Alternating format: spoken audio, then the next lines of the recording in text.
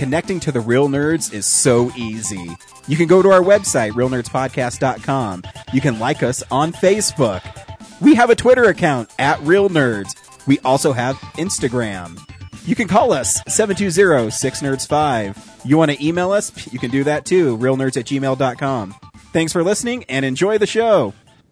Hello, everybody. I'm JD Lopez, the host of Left Hand Right Brain. It's a free-flowing, wide-ranging conversation that I have with artists doing interesting and creative things here in Denver and beyond. We talk about their personal stories, break down their creative process, and what motivates them. Spoiler alert, it's mostly spite. We talk about all these things and more while kicking back, cracking wise, and always having a good time. You can find old episodes and everything you need to know at lefthandrightbrainpod.com. My name is Henry Jarvis, and you're listening to the Real Nerds Podcast.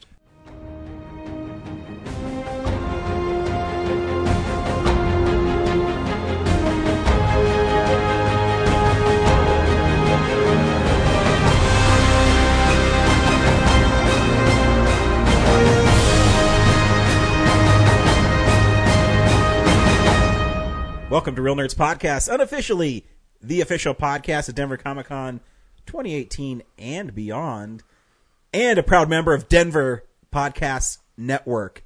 We are Denver's premier movie podcast, at least I like to think so. I'm Ryan. With me is... Corinne. 2 weeks in a row. I wasn't here last week, so this show lacked a little bit of energy, so I'm here to bring it back up. But what it didn't lack was yelling at Zach. Mm-hmm. You know what? And she did a great I'm so job glad that you followed my instructions. Thank you so much. I got we also three solid burns in. Good. Yeah. She did good, boss. Zach's still here. Oh, sorry. Zach, you did really good last week. Thank you. Can I have my cookie now? You can have your candy sticks that used to be called candy cigarettes. Ooh, hey, throw me a box of them candy cigarettes. Oh, is it empty? That's empty. Brad, welcome again. How you doing today? It was a busy day, so yeah, a lot of stuff going on. I already told the Cadillac drive-by story, and I totally forgot about the cell phone one. How your Van Damme shoot go? We got what we needed done. All right. And like I said, while we were filming, as soon as we hit roll, one of those giant black Cadillacs sped around the corner, and then the guy got out and put a gold chain on Danny's neck as he was rapping, and we just went with it. Nice. That was weird. Sometimes you don't know when something's going to happen. Yeah. And Zach, how's it going? Not too bad. James, how you doing today? Hey, it's me. I'm here. I'm great. Good. Yeah, I'm doing just fine. Good. Yeah, Zach, how are you doing? Not too bad. Why is he All things here? considered. I said I wasn't going to come back if he was here. Well, I mean, there's time to leave. but we need someone to really get Zach, so that's why you're back. Yeah. No, I'm leaving that to you this time. Oh, sweet. Every week on Real Nerds Podcast, we go see a new movie and we podcast our experience of the world. This week, we saw Justice League, Unite the Seven Seas. Stay tuned to the end. I don't think that's right. No? The Close. fuck? What is All it? in the think it's Justice all League's in. business? Is it all in now? Yeah. Just all in. Unite I think the them. poster's cool. It kind of looks like an Alex Ross painting. Is Oh, it? yeah. Is it one? Yes. Or is it just them? No, it just looks like it. Yeah. So stay tuned to the end of the show where we will tell you if you should see the movie or not. Spoil it after we play the trailer. We also talk about movies that are coming out, movie news, and movies that will be released. Have you guys been taking advantage of the Barnes & Noble half-off Criterions? Plus using your 15% off your full order and a 10% coupon you got from your mother-in-law? Did you do that? Yeah, I went there. I spent $22 and I got 2 Criterions. Which ones? I got His Girl Friday and Woman of the Year.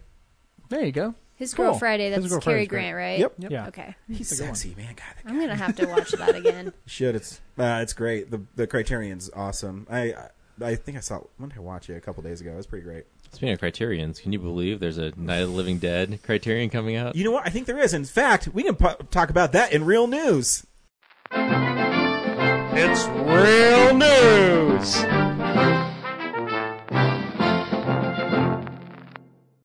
There's a Night of the Living Dead Blu-ray coming out from It is. and Criterion. it's amazing. One, the cover's awesome. It's like, I think the original lobby card for it. It's a painted picture of zombie hands going after Judith O'Dea and Dwayne Jones.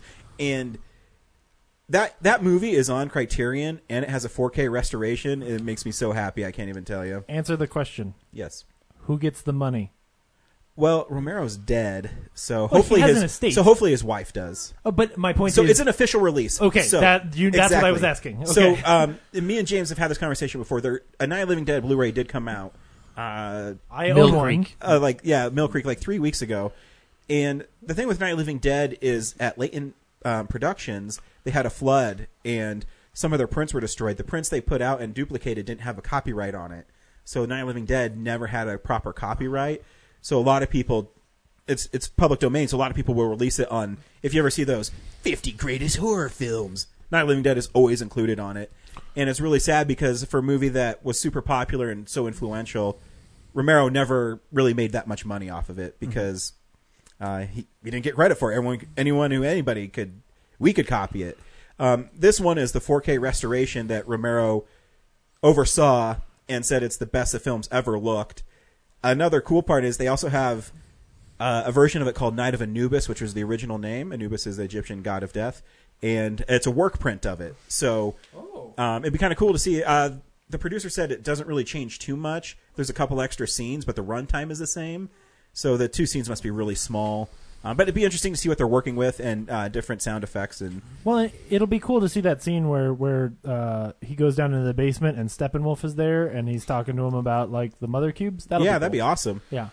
If it make more sense. The question is, when does Criterion start making 4K Blu-rays? Because with the Yeah. 4K restoration, the Blu-ray is not taking advantage of it. Yeah, Right. that's a good question. I don't think it's been adopted enough. It's still so early. Go ahead. I'm Oh, I sorry. was just gonna say, am I the only one who's buying 4K Blu-rays? No, I do have a Okay, 4K yeah. player. Anytime that it's like something I really love, I'm just getting it. Oh, yeah. Or even like I got the John Wick movies in 4K and like anything that I think would look good. Yeah, so you know. What I tell people is when they ask me what it looks like. So it really is just brighter, and the colors look like pop. So I've been watching the Spider-Mans. So Spider-Man: Homecoming, his costume looks stunning. Like the reds look great, the blues look great. You can see the detail. Going back and watching the first Spider-Man, you can see intricacies in the costume that you couldn't see before. How many little I call them like the honeycomb effect looks on it, and his eyes. With a Green Goblin, you can see the purple on his helmet that looks like he's wearing like the stocking cap. Yeah. So I haven't had to watch the other ones, but I'm really interested to see. And the sound is probably the best part. Where the picture looks great, but the sound is usually mixed at 7.1, and it's Cool. really loud. And stuff like Kong Skull Island is pretty awesome in 4K. Cool. Awesome. Yeah.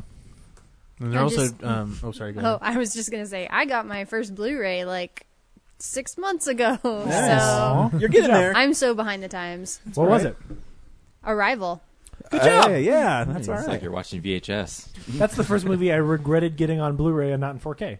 Like I was somewhere and I was like, oh man, I pre-ordered it, and it was at that point where I was starting to buy things in 4K, and I just fucked up and bought the Blu-ray. I know. So right now on Amazon they do have like Oblivion for $10, and a couple other ones for $10. That if I had any money, I'd Watch out for Black Friday. Those, Yeah. unfortunately, that falls into one of those places of like, I like that movie a lot, but would I pay like $30 to upgrade Yeah. to 4K? Probably. So not. I got Serenity on 4K. I did upgrade that one because it was Yeah. on sale Oh, for yeah. $12.99. I haven't had a chance to watch it yet, but I need to order that. Yeah. you know. I'm waiting for the Dark Knight trilogy for that Yeah. one. I'm glad I waited. Well, you can't order on Amazon because Warner Brothers and Amazon are fighting right now. Well, they're always sweet. fighting. Same with Well, it's Disney. them and Disney. Disney's been fighting for like a year. Yeah. Actually, it's a bunch of Nolan 4Ks are coming out. Yeah, it's all the same. They're saying they, Almost all of them. Prestige and Inception and Interstellar. Interstellar's yeah. box art's awesome. I don't have that one yet, so Yeah. But yeah, so since I don't have those, that's where I'll start. Yep. And Spider-Man: Homecoming. It's just because- like Brad. I think you do too. Future proof. If I like it, I always get it like on the next. I was gonna buy Yeah. a 4K TV this week because with the Black Friday sales going Yeah. on, so I went into the store to like actually look at the picture for the TV I was getting, and then they had all the better TVs like on display next to it. The QLEDs or something. Yeah, the QLEDs. I was like, I guess I'll wait another year. Yeah, they're so expensive right now. Those ones were like $6,000 right now. Oh, and it wasn't that bad. It was like for 75 inches, 2,200. No, that's not too bad. Yeah, but still not affordable right now. Oh no. I almost future-proofed myself with Get Out, but they were sold out of the 4K. So I think I'm gonna wait and before I move next year get one, because at least that I don't need to get one now. But if I'm gonna move into an apartment and you're into a different place, I will say even like PlayStation 4 looks a lot better on it. yeah, Like on just a 4K TV. I don't even have the PlayStation Pro, but yeah, it renders The things upscaling faster, is nice, yeah. so it looks really nice. yeah, It refreshes faster, and it looks great. yep.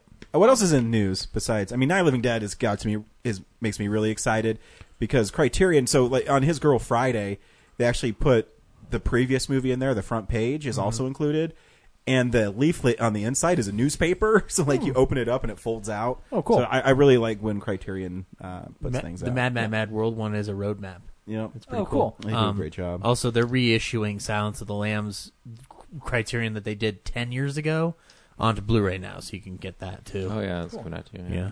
I want them to reissue The Rock because I only have the DVD version of the Criterion of The Rock, and I would really like the Blu-ray version of the Criterion version of The Rock. Maybe. We got some cool trailers this week. We got a teaser for Incredibles 2. Actually which- made me laugh. I thought it was pretty cute. It's probably not even a scene in the movie. Nope. Like Zach and I were talking about it, but I it's swore still it was good. the end of the first one, but Yeah.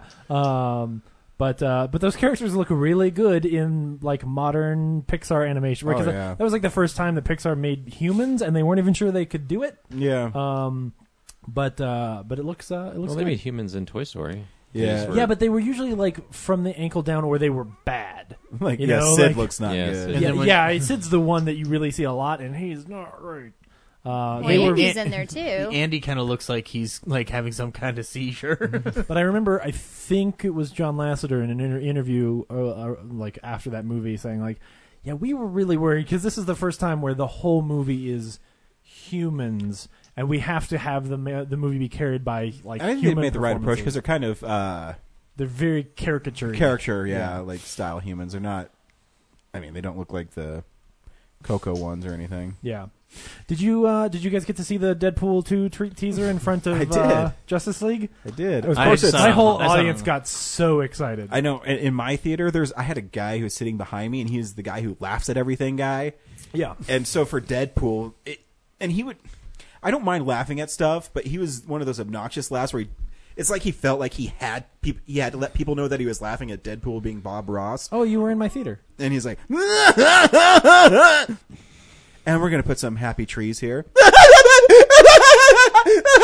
and I'm gonna whack this off. Oh my god, he's doing it! He's doing it! I'm like, oh my god, dude. I'd hate to see when he saw like the red band version. I know. I was in. I had a couple of shit kickers who kept talking through, like from time to time through the movie. Who to my right during that trailer kept going, "Oh man, the internet version's so much better," because he says like nuts more often. Like, come on, it's okay. Like, it's okay. Just calm down.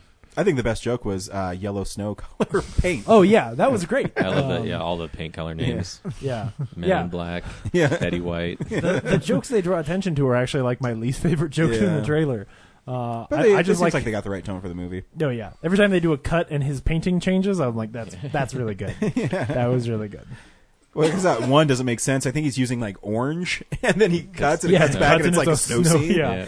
Good for him. And then he's talking about how much he loves Coke, and then it's suddenly like, just an outdoor Look at scene. all that that's powder. all warm. Yeah, so that was good. And then we also got a trailer for Rampage. Another The Rock movie. it looks. That looks real dumb. It looks dumb, but kind of fun. Yeah. No. He says, "Let's Yeah. go save the world." It looks like San Oh Andreas, my but with gosh, is he monsters. Will Smith or what?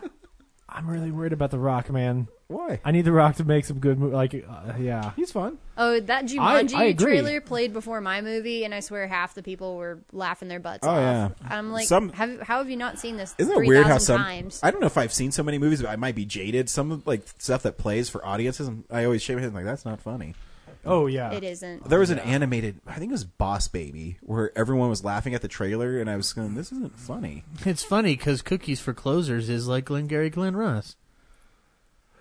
Right. Right? No Who one does got that that joke except for play to? us, and it's Yeah. still not a good That joke. was, yeah, like. I was making fun of it. I wasn't agreeing with it. No, Sorry. no, I mean that's I what know. I mean. That's what we're Just- saying. I yeah. was remembering that whole conversation we had about like, guys, Guys, have you seen this trailer? The only thing that's even close to a funny joke is a Glengarry Glen Ross reference that no one gets. The only time I've really ever been like that, like snippy to my dad, when my dad's like, "What do you think about Boss Baby?" And I said to him, "I'm going to pretend I didn't hear that." Even my kid, I'm like, no, we're not seeing that. Yeah. Like, I'll see the Minions, and I don't mind the Minions. I ain't seen Boss Baby. Yeah, no, that good. Way to be a non-abusive father.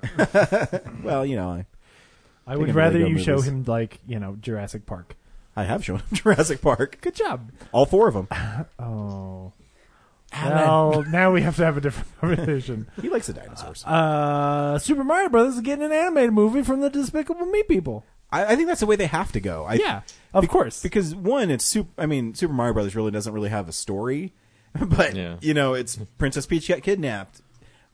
But should be fun. I mean, so I'm replaying Superstar Saga, and I think it'd be fun if they did a Mario and Luigi style, really funny game where it's kind of doesn't take itself really serious, and Bowser's really funny in it. Yeah. I think it'd be fun.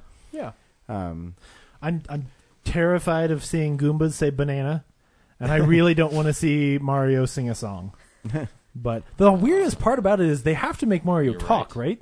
Like, I don't know. he can't just say, "It's a me!" Like, that can't be his character. Well, Captain Lou Albano isn't alive anymore, Yeah. so So like I said, so if you want a great game for your 3DS right now, they redid Mario and Luigi Superstar Saga, which is a great like Mario and Luigi game. And in it, Mario and Luigi just like mumble. They go, I mean, it's still really funny. Sure. Because the humor is provided by all the supporting characters. That would be extremely brave for them to try to do. I'm not saying it's a bad idea. I just, man. Yeah, now you got me worried because I'm thinking about like they'll probably cast it like they cast all major animations. Will like, Ferrell as Mario. Yeah, like I one of the don't know. Jonas Brothers is Luigi. Like, oh, Zac Efron is Luigi. Jermaine Clement is Bowser. yeah. I'd actually like that one. Beyonce is Princess I approve that Peach. cast. Yeah, if it's Jermaine Clement and he never says any words, he just makes noises. That No, would be I would like him to awesome. say, "Yeah, Mario, don't a foul at you." Yep, I'd be down for that. Oh, And I was yes. watching the special features to Land of the Dead, and I forgot John Leguizamo and Dennis Hopper were in Super Mario Brothers together, and he brought that up. He's like, "Yeah, he was always a really nice guy in Super Mario too." I was like, "Oh yeah, Oh, this is the second movie you guys have been in together." Oh God, now shit. That movie's a sequel. Land of the Dead is a sequel to Super Mario Brothers. That'd be awesome. I want there to be some kind of reference to the Super Mario Brothers movie in the new Super Mario cartoon. So, But they're totally gonna dance. There's gonna be a everything is awesome style, like Yeah, well, everything did is that in the last plumbing. they did do that. But to the point, I mean, playing Super Mario Odyssey right now, he doesn't say anything either, and I still think you get the character right. I mean, he just goes, "Wahoo!" Yeah, but the entertainment of that game, I still have 165 moons left. The fun of that game, there's so many moons, Corinne. Oh my God, Oh, yeah. there's so many moons. Well, so The fuck are you I'm at talking about? 380 some moons right Oh, you're now. way more than me. I'm still like, I haven't made it to New Donk City yet. Oh shit! I mean, Yeah. I wish I could. My kid's been trying to doing potty drugs. train my kid, and oh my god, Mario Odyssey. It's on the Switch. It's great. yeah. It's really good. but what did But moons the mean? problem is, It's like it's stars. the stars. It's the thing you collect. so you can unlock more levels. It's just. But the fun of that game is the platforming and all the levels. Like that's where your entertainment comes from. Oh, yeah. You're never. I mean, the little skits are pretty good, but I don't know that like if I sat someone down and just showed them the cutscenes from that game, I don't think they'd be like, "Oh, that was really great." I think they'd be like, Why does the giant turtle want to have sex with that lady?" Yeah, like I mean, I think it'd be tough to pull off, but I think you just go. Classic. I think you go Bowser kidnapping Peach, Mario and Luigi go off to save her, and then It's got to be like a Lego movie style thing where Yeah, it like celebrates I the think so, franchise, too. but I think also so, too. like has a fun. so that'd Yeah. be great if the Lego Movie people were making it. Yeah, I know. it'd be really great if the Wreck-It Ralph people were making it. Rich Moore, yeah, I'd That's be down true. for that. John Lasseter, I'd sign up for that. Yeah, but Yeah, that's whatever. all right. Who cares? I'll see it and I'll They'll love do it. okay. Yeah, Because as long as the Goombas don't say banana, I'm good. I doubt the Goombas will talk. Well, maybe they will. They probably Think will. about it. Those Goombas are gonna make cute little dumb noises, and they get And they'll be hopped super on. popular, and then you know what? It'll be okay. Uh-huh. I don't And then mind. over At the least that report on point, the news, yeah. like, why are kids saying Goomba? That's offensive. Oh, that's Where'd right. that come That is. from? That's true. Shit. What have we Controversy at Nintendo. controversy. After 25 years, Well, remember they how finally 35 It realized was one of their super names was- controversial when he was wearing. You could see his nipples because he had like shorts on. I remember it was like a big thing. Oh yeah, because you can buy his underwear in Odyssey. I bought have those. his underwear. Yeah, Because you can change 1,000 his clothes. coins. Yeah, What it's like the a. hell are you talking about? In Odyssey, you keep buying. 1,000 coins is his skeleton suit. Oh no, When he's- that's how much I paid for. Are you his paying? boxers. sorry. Are you paying? Who's 10,000 skeleton? clothes, yeah. Who's underwear? Mario. Oh, okay. You can change Mario's clothes as you run around. So, like when you're different levels, you can be like Safari Mario, or you can be like cool aviation Mario. So then why do I need to change his Safario. underwear? No. Mario. You can just have him just be in his underwear. Yeah, it's fun. That But you can also like it's so fun. maybe I want him to have a Safario outfit and but Mario his top Safario. hat is a baseball hat or maybe scuba gear. You can do that in this game. Oh yeah, you can mix it up. You can get wild with it. How about Luigi bottom half, Waluigi top half? Am I right? What? Actually, So weird. I was at Walmart and I got a Waluigi amiibo because they were in the clearance rack for $4. I'm like, it's worth $4. See what I tap it on and what happens. I think all those new Zelda ones. I'm just like, They're awesome. I want to get them, but I'm like, do I really need to start collecting? I have a lot of Little figurines. amiibos, but see, so Yeah. some of the games like in Captain Toad, if you tap Toad in it, it unlocks I think 30 more levels. Yeah. Like little 8-bit ones. But all you need is the code. You don't actually need the figurine, apparently. So Well, yeah, but that's not cool. Yeah. There's also You wanna be able to, 15 bucks a like- piece. Are they 15? I don't know. I haven't. The Zelda ones are. Are they? but, Oh, like, because those ones are pretty big. recent. though. Yeah.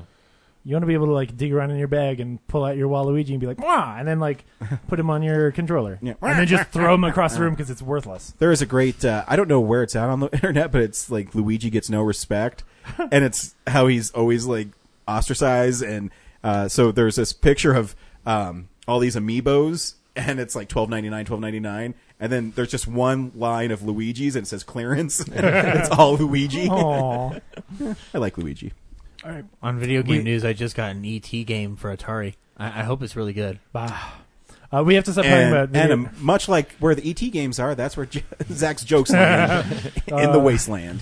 We have to stop talking about video games because my mom is getting bored. Quentin Tarantino has landed over at Sony, so his next movie will be there. $95 million. Hopefully they'll make it back. Yeah. Or Tom Cruise wants to be in that. I was gonna say that.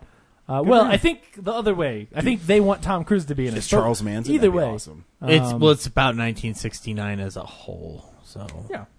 And Charles Manson. he's gonna. Again, it's like saying Adolf Hitler is the star of *Inglourious Bastards*. No, but it's about it's about killing Adolf Hitler. So it is kind of Yeah. Okay. Revisionist history.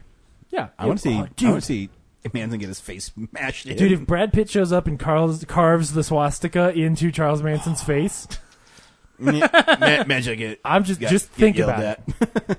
This might be my masterpiece. What if Charles Manson is Landau? Aldo Rain. What's his name? Aldo Rain. No, the bad guy from Inglourious Bastards who gets the Hans swastika. Landa. Yeah, maybe Hans Landa is Charles Ooh. Manson. Think about it. And They then to change his name after the Nazis lost. and then you can have Christoph Waltz be like, and now we're going to kill somebody.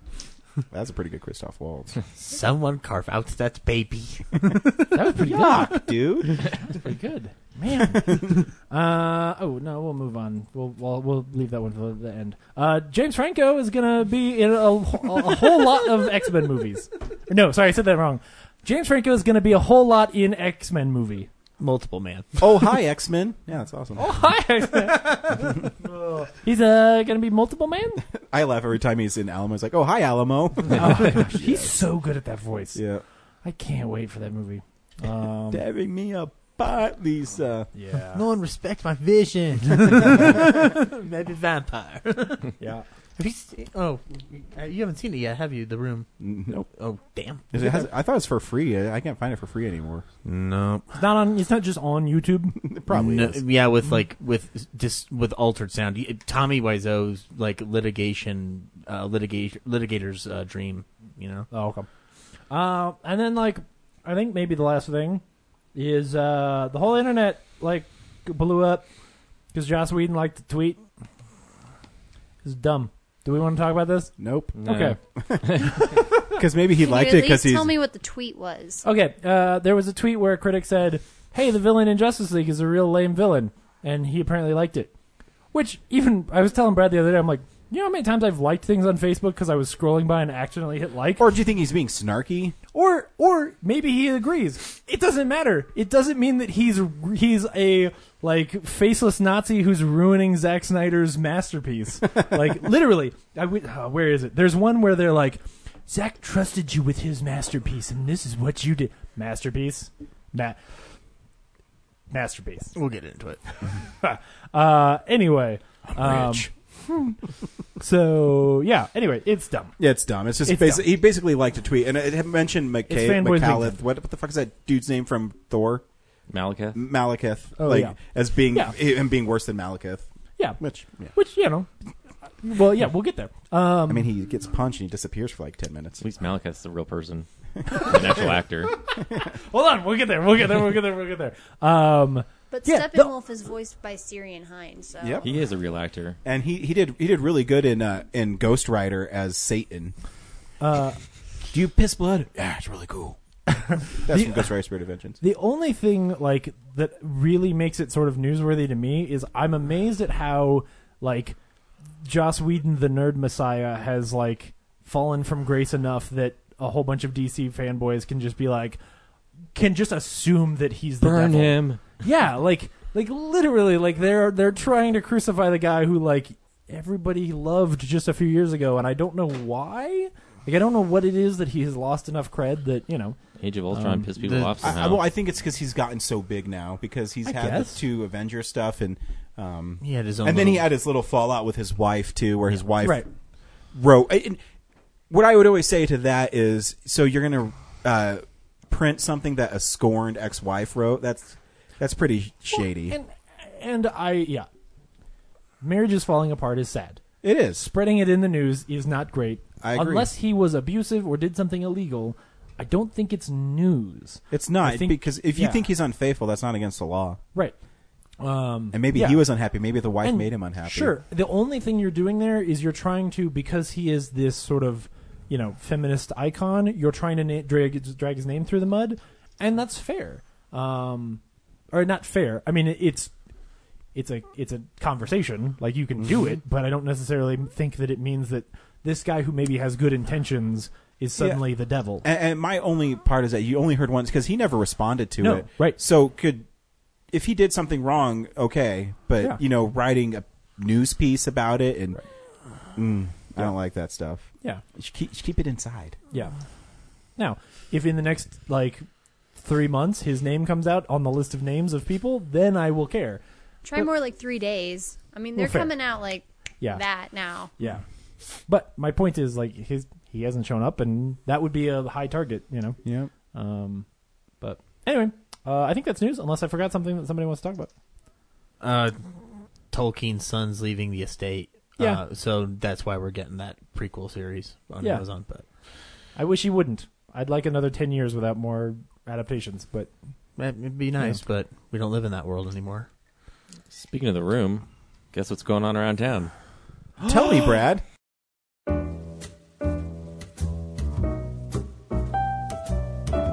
Hey, film buddies, follow me around Denver.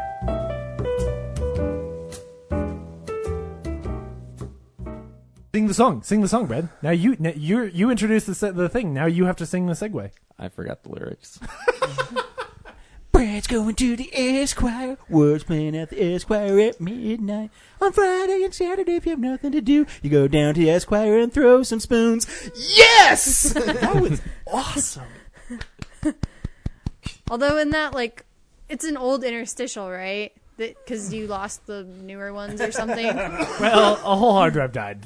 Well, right. Yeah. I know. But I'm saying, I've never heard that interstitial before, and he just sounds so perky. He's like, come on, guys, follow me around town. Actually, James made it. We only used it once because he never gave me the file, and so when I had to dig on Google Drive for it, I was like, oh, I'm going to start using this one. So. Oh, that's great. Anyway, The Room is playing at the Esquire this weekend. Yeah. Ryan should go to it. Ryan, we should take Ryan to Yeah, it. I'll try. What day is it? Friday and Saturday at midnight. Yep. Maybe. I'm going to be in Wisconsin. We'll bring spoons. I'll bring I just gotta make sure football. my wife is not working. I'll give you money for spoons if you go. Well, I mean, No, we should bring a football this time. Yeah, dude, we could. Oh, dude, we could play. We could play catch. Totally bring a football. We can play catch. It'll be I fun. might. I mean, Beat even if she people in the works, face with it. It starts at midnight. I might still be able to make it. Yeah, 11:59. Just leave the kid alone in the bed. Yeah, he'll be fine. Yeah. He's peeing by himself. Only took like 2 Oh, weeks. bye, Kellen. Aw. I'd go. Well, yeah, I've never seen it in the theaters. Oh, great. Yeah. yeah. Come watch it with us. It is a very It- different experience to see it in the theater. I bet. It's so good. Yeah, if you watch it at home without other people making the jokes, I think your brain would just melt We're because like drawing attention because you won't notice how many times everything goes out of focus unless you have an audience yelling "focus" every time the screen goes out of focus. Yep. I've or seen how long a pan takes to move across the screen. seen it. Loading, loading. I've seen it 18 times in theaters. It's the best $180 I've ever spent. As long as someone covers my eyes so I don't have to see Tommy Wiseau's ass. Both times. Twice. Wait, both? Try 5. I'm sure it happened. Well, more but I than mean, twice. there's 2 different scenes. That's really Yeah, what that's true. matters. Yeah. Yeah. With they're the same sex scene. He Sex has is the her belly same button. like. What kind of money, Denny? Bitcoin. I will try. I Yeah. promise. Yeah. So I think that's it for this week. Yeah. I wonder Oh what- wait, I might as well advertise next Tuesday as open screen night. So Cool. come check that What out are at you the showing? Bug Theater. I'm gonna show Cardigan Sorrow, I guess. Nice. Do you know? a good one. I saw because I went to one of the Regal theaters. Are any of the local Regal theaters having the Hayao Miyazaki thing? Because I think I saw the little preview before my Yeah. movie that was like Howl's Moving Castle and select theaters, and I didn't know if there was one around town that. There might be. I think there is. I don't know if it's this week though. Is it a Fathom event? They show Yeah. them. Yeah. They show them at the big one. So like Okay. the Highlands Ranch 24. It was like and the November Mills will show it. 26th or something, maybe. The Westminster. Oh, Yeah. Are you 29th. you live down by Lakewood, right? I think they show them Yeah. at the Mills. Okay. I'm pretty sure that's where the Fathom events are because they show the Met stuff there all the time. Yeah, they Okay. don't do it at. They don't do it 'Cause at. that's where I saw the, Denver West. Killing They Joke. Do, yeah. Yeah, Yeah. so it'd definitely be the Mills then. Yeah. Okay. I might go see Howl's Moving Castle. Cool. There That's a you good go. one. That's my favorite of his. Then. Mine too. Yeah. I really like The Wind Rises. It's beautifully animated. I haven't seen that one yet. I need to see Kind of that. boring, but like really beautifully animated. Yeah. It's one of those where you're like, And Emily Blunt's good in it. oh, aw. Isn't no? It's Did you not see the Emily trailer for her Blunt. new movie? No. Oh, Yeah, Shania. directed by her husband. Yeah, so John Oh, Krasinski and shit. her star in it. What is it? The Quiet something Place. of Quiet? silence. The Quiet or- Place, I think yeah. it's the Quiet Place. So they can't make sounds It's really because something scary. like we'll get is them. hunting them if they make Ooh. a sound, and it looks pretty great It's like Cool. Signs, but quiet and probably good. Yeah, because with Signs is good. sand. I thought it was Yeah. gonna be like the Sandman because they kept pouring sand all over the place. Oh, that'd be awesome. Maybe the And Sandman's then they coming to get him. and then they defeat him by vacuuming him up. Oh, you're talking about like not the Spider-Man villain. Yes, that happened in Amazing Spider-Man #4. Anything else, Red? no, that's it. Oh, okay. That's it for this. These are Blu-rays coming out. Perfect. Get me the video cassette of Spaceballs the movie. Have you seen this? But there's been a new breakthrough in home video market. Instant cassettes. They're out in stores before the movie is finished. Okay, this one, you have to check this out sometime. I can't even... Just promise me you'll rent it. Sir, What? are either one of these any good? I don't watch movies. Not much too early. Prepare to fast forward. Preparing to fast forward. Fast forward. Fast forwarding, sir. Well, this is the last time I rent here. You'll be missed. Screw you! No. Go past this. Past this part. In fact, never play this again. Jabberwocky is getting a release on Criterion this Cool. week. The art's awesome. It is. I only mentioned this The one movie's first not. because it was the first thing on the site. So moving Terry on. Gilliam fan. Valerian and the City of 1,000 4K. You saw planets. it, right? I did. That steelbook is pretty cool looking, though. It is. There's a steelbook edition that looks awesome. Is it worth even watching? I think some people would have Like renting it on Amazon for $5.99. Yeah, that's acceptable. Okay. Like, Is it worth me buying a Blu-ray of it? yeah, I don't know if I'd own it.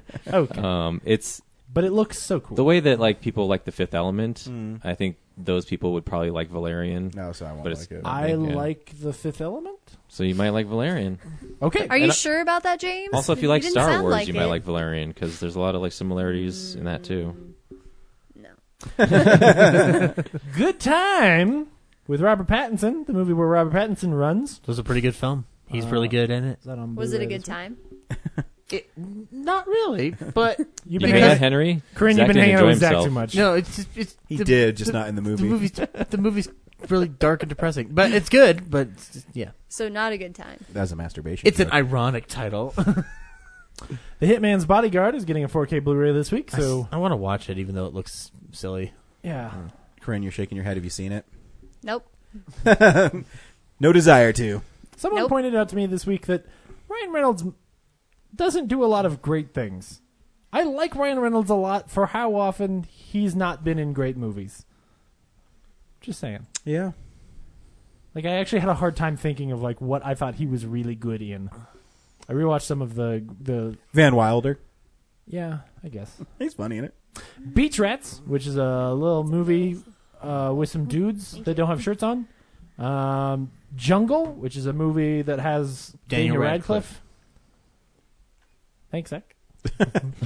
Is he naked with a horse? No, he's not. I think it says it's a true story, and it says nature has only one law: survival. And then he just looks like, his shirt's really dirty. He kind of looks like Joel from The Last of Us. If you played The Last of Us, Nope. Last of Us 2's new trailer is awesome. oh my god, yeah. Yeah, it just looks You should brutal. play Last and then, of Us. And then everybody was survival talking at the about best. how way too brutal the trailer is, and I'm like, did you guys play The Last of Us? Because Yeah.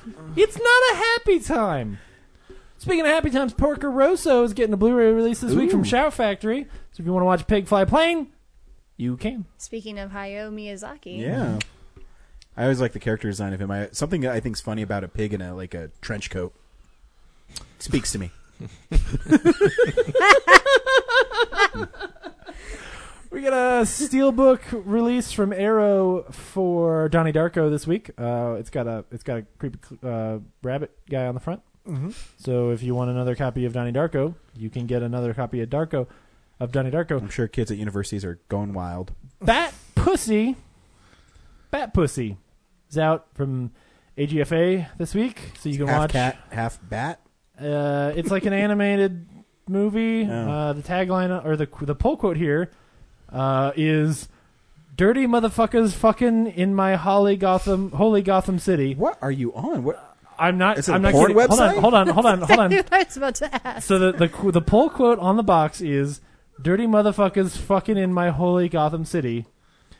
That pull quote is from Bat Pussy.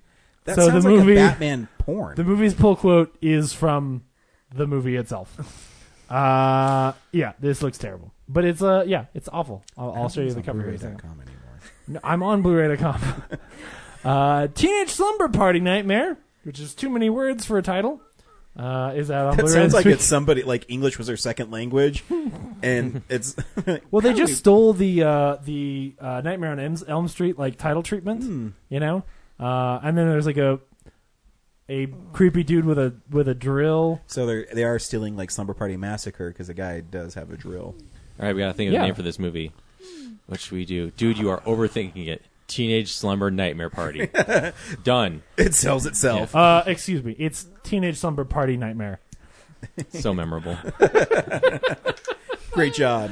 Anyway, that is all of. This isn't even like a Shout Factory release, as far as I can. No, it's SRS. They have some limited pride. to 100 copies. There's only 100 copies of Teenage Slumber Party And I Nightmare didn't out there. pre-order it. What's wrong with me? It's the wrong letter. It's supposed to be SOS. It's so weird. Anyway, yeah. This is terrible. Don't watch this movie unless it's great. Flawless logic, James. That's all. Casablanca. the Blu-rays Don't this see week. this movie unless it's great. I mean, it seems reasonable to compare Teenage Slumber Party Nightmare to Casablanca. They're basically the same thing. Pretty much. One of them is Yeah. the greatest movie of all time. The other one is Casablanca. Mid-20s Nazi Slumber Party Massacre. I just watched Always Sunny in Philadelphia, where they're playing a game and Frank's flag is a swastika, but with F's all the way around. And they say, It's so good. And what does Dennis say? And that's Frank's flag, and that's just unfortunate. That's just unfortunate. I love that show. Oh, man. Yeah. This is what we've been watching this week. So, yeah, this is the stuff we've been watching. Corinne, start us off. Oh my gosh. So I was hoping to watch some of the Justice League animated TV show because I know it had been on Netflix for a while, but apparently it's not on Netflix anymore. Bitches. Wow. Tell us how you really feel. Netflix roasted. And then I couldn't find any of well, I did find them, but I wasn't going to buy them. The Justice League animated movies, Throne of Atlantis and Justice League War and all these other ones. I really did want to rewatch Justice League War because that's the one where they all meet up. So kind of similar to this Justice League movie we just watched, but maybe better, maybe not. The New Frontier is really good. I haven't seen it. I don't know. It's an animated one. It's based on Darwin Cook's. They just released a commemorative edition a couple weeks ago. It's fun. It's more a little lighthearted if you're looking for a good Justice League thing. Okay. So I ended up watching not a whole lot because my week was pretty busy. I did watch because I was kind of on a little Agatha Christie kick from our movie last week, which was Murder on the Orient Express. Oh, yeah. And I found ITV's Poirot, and I watched Mystery of the Blue Train. Is it kind of like Orient Express, but it's blue? I mean, it's a BBC, or not BBC, it's an ITV miniseries. So the production value is a lot lower, but I feel like just knowing how those kinds of things work, they probably were more accurate to the character as a whole and didn't take so many liberties on the portrayals. But yeah, from what I read, it sounded like they added a lot of plot elements to just kind of lengthen it a little bit because it sounds like the story itself is pretty straightforward, but then they wanted to make it an hour and a half, so then they added in all these party scenes where people get drunk and Poirot's get crunk. I think Poirot in the Murder on the Orient Express movie we watched makes him out to be this Sherlockian kind of genius where he can just see a scorch mark on a chair and he knows that it was once owned by the Tsar of Russia or some bullshit. Yeah. Whereas in this one, Poirot is basically just eavesdropping and snooping around the whole time. Mm-hmm. So that makes me think that he actually is an actual detective and not just a plot device. Yeah. He tends to be underestimated because he's Belgian and people think he's French. This is a thing. Instead of crepes, he says crepes. Statement of fact.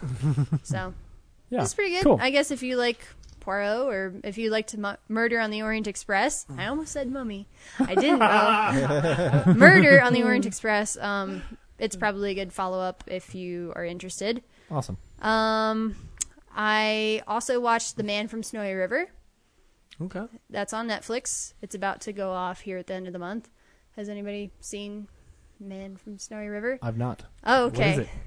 So, okay, and granted, I watched this movie a lot growing up, so I kind of have nostalgia goggles for it. Mm-hmm. But it's set in Australia, and I don't know.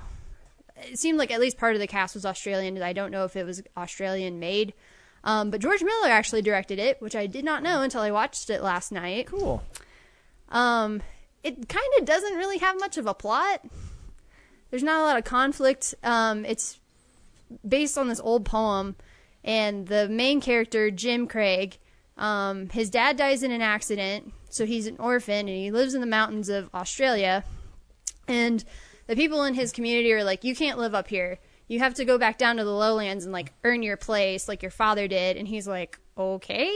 So then he goes down and he works for this asshole rancher who's played by Kirk Douglas, who actually plays another character in the movie, which No, okay. So I have this thing. It's like a Paul Dano in There Will Be Blood moment.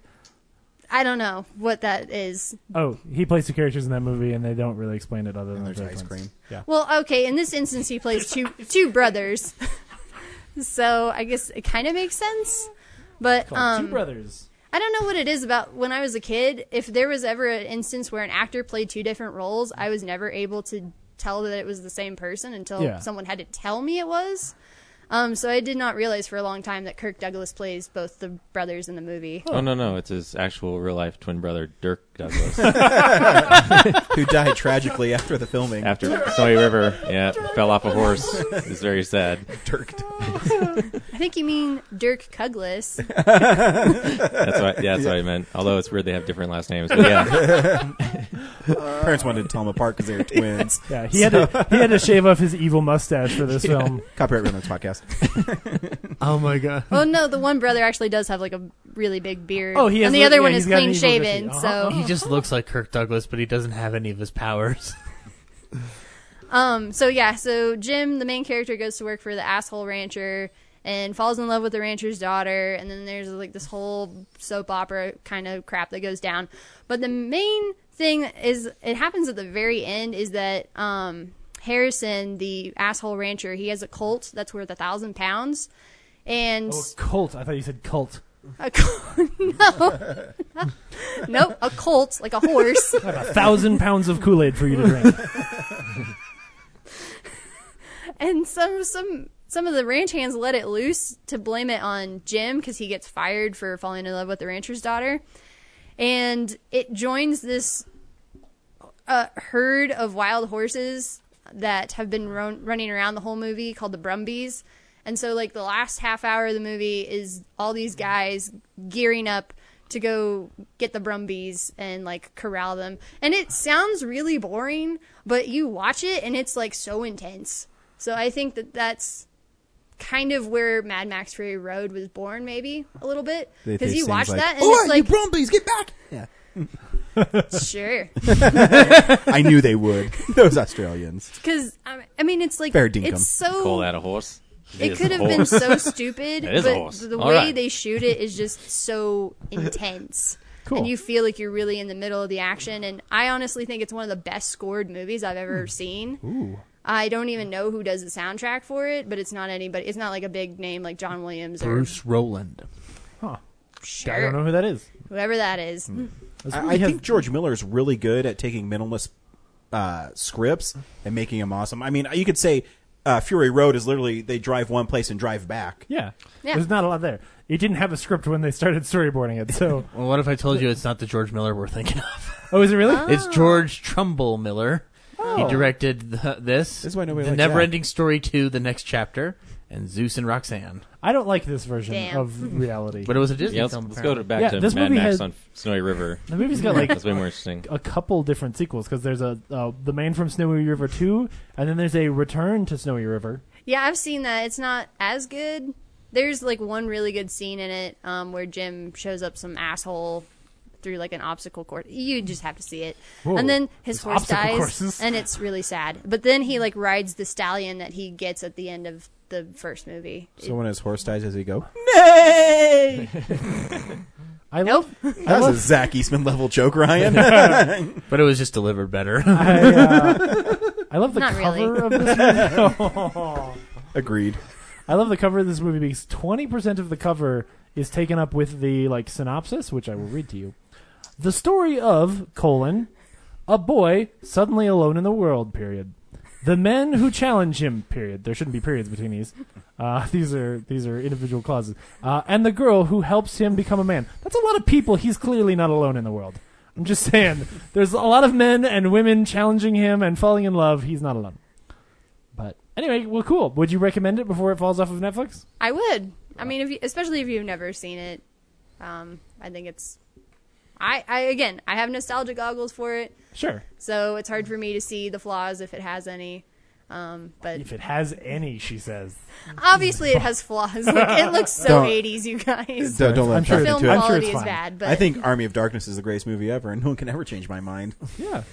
so. It's got a lot of like very pretty shots of horses and people. It does. All right. I mean, I will That's- probably that's disappoint it. you, but it looks like it's worth checking out. Yeah. As Do long it. as the wild Cool. horses Do it, don't take James. you away, you're probably good. Any Rolling Stone fans out there? Hello? Nope. Moving on. Is that a band? Cricket. Yeah, total cricket. And then the last thing I watched was the fall finale of The Blacklist. Oh, I cannot wait for part 2 of this conversation. So, do you guys want to be spoiled over here? I don't give a shit. I think Brad cares. Does it have I to can do go with, outside. Does it have to do with who her dad is? No. So they still didn't answer that question? No. Well, I mean, no, not really. I mean, Corinne is convinced that I know who her dad that is. he's her daddy, if Six you know what I fucking mean. seasons. Most drawn out. He will be. Eventually. We're not there yet. You forgot We're to take a not there crunch of a yet. candy cigarette after that statement. We ran out of the candy cigarettes, Zach. Recreate that magic. Superman and a pack of cigarettes. Did you listen to that episode, Ryan? Do you know why they're giving me grief? When I hear Blacklist, I tone out. But just refresh my memory. Oh, because I was telling them that I think that James Spader's character is going to. Oh yeah. Okay, now I remember. Yeah. Okay. Yeah. But she said it with such conviction, like it was like the. She's like, "Oh no, they're gonna have sex. It's gonna happen."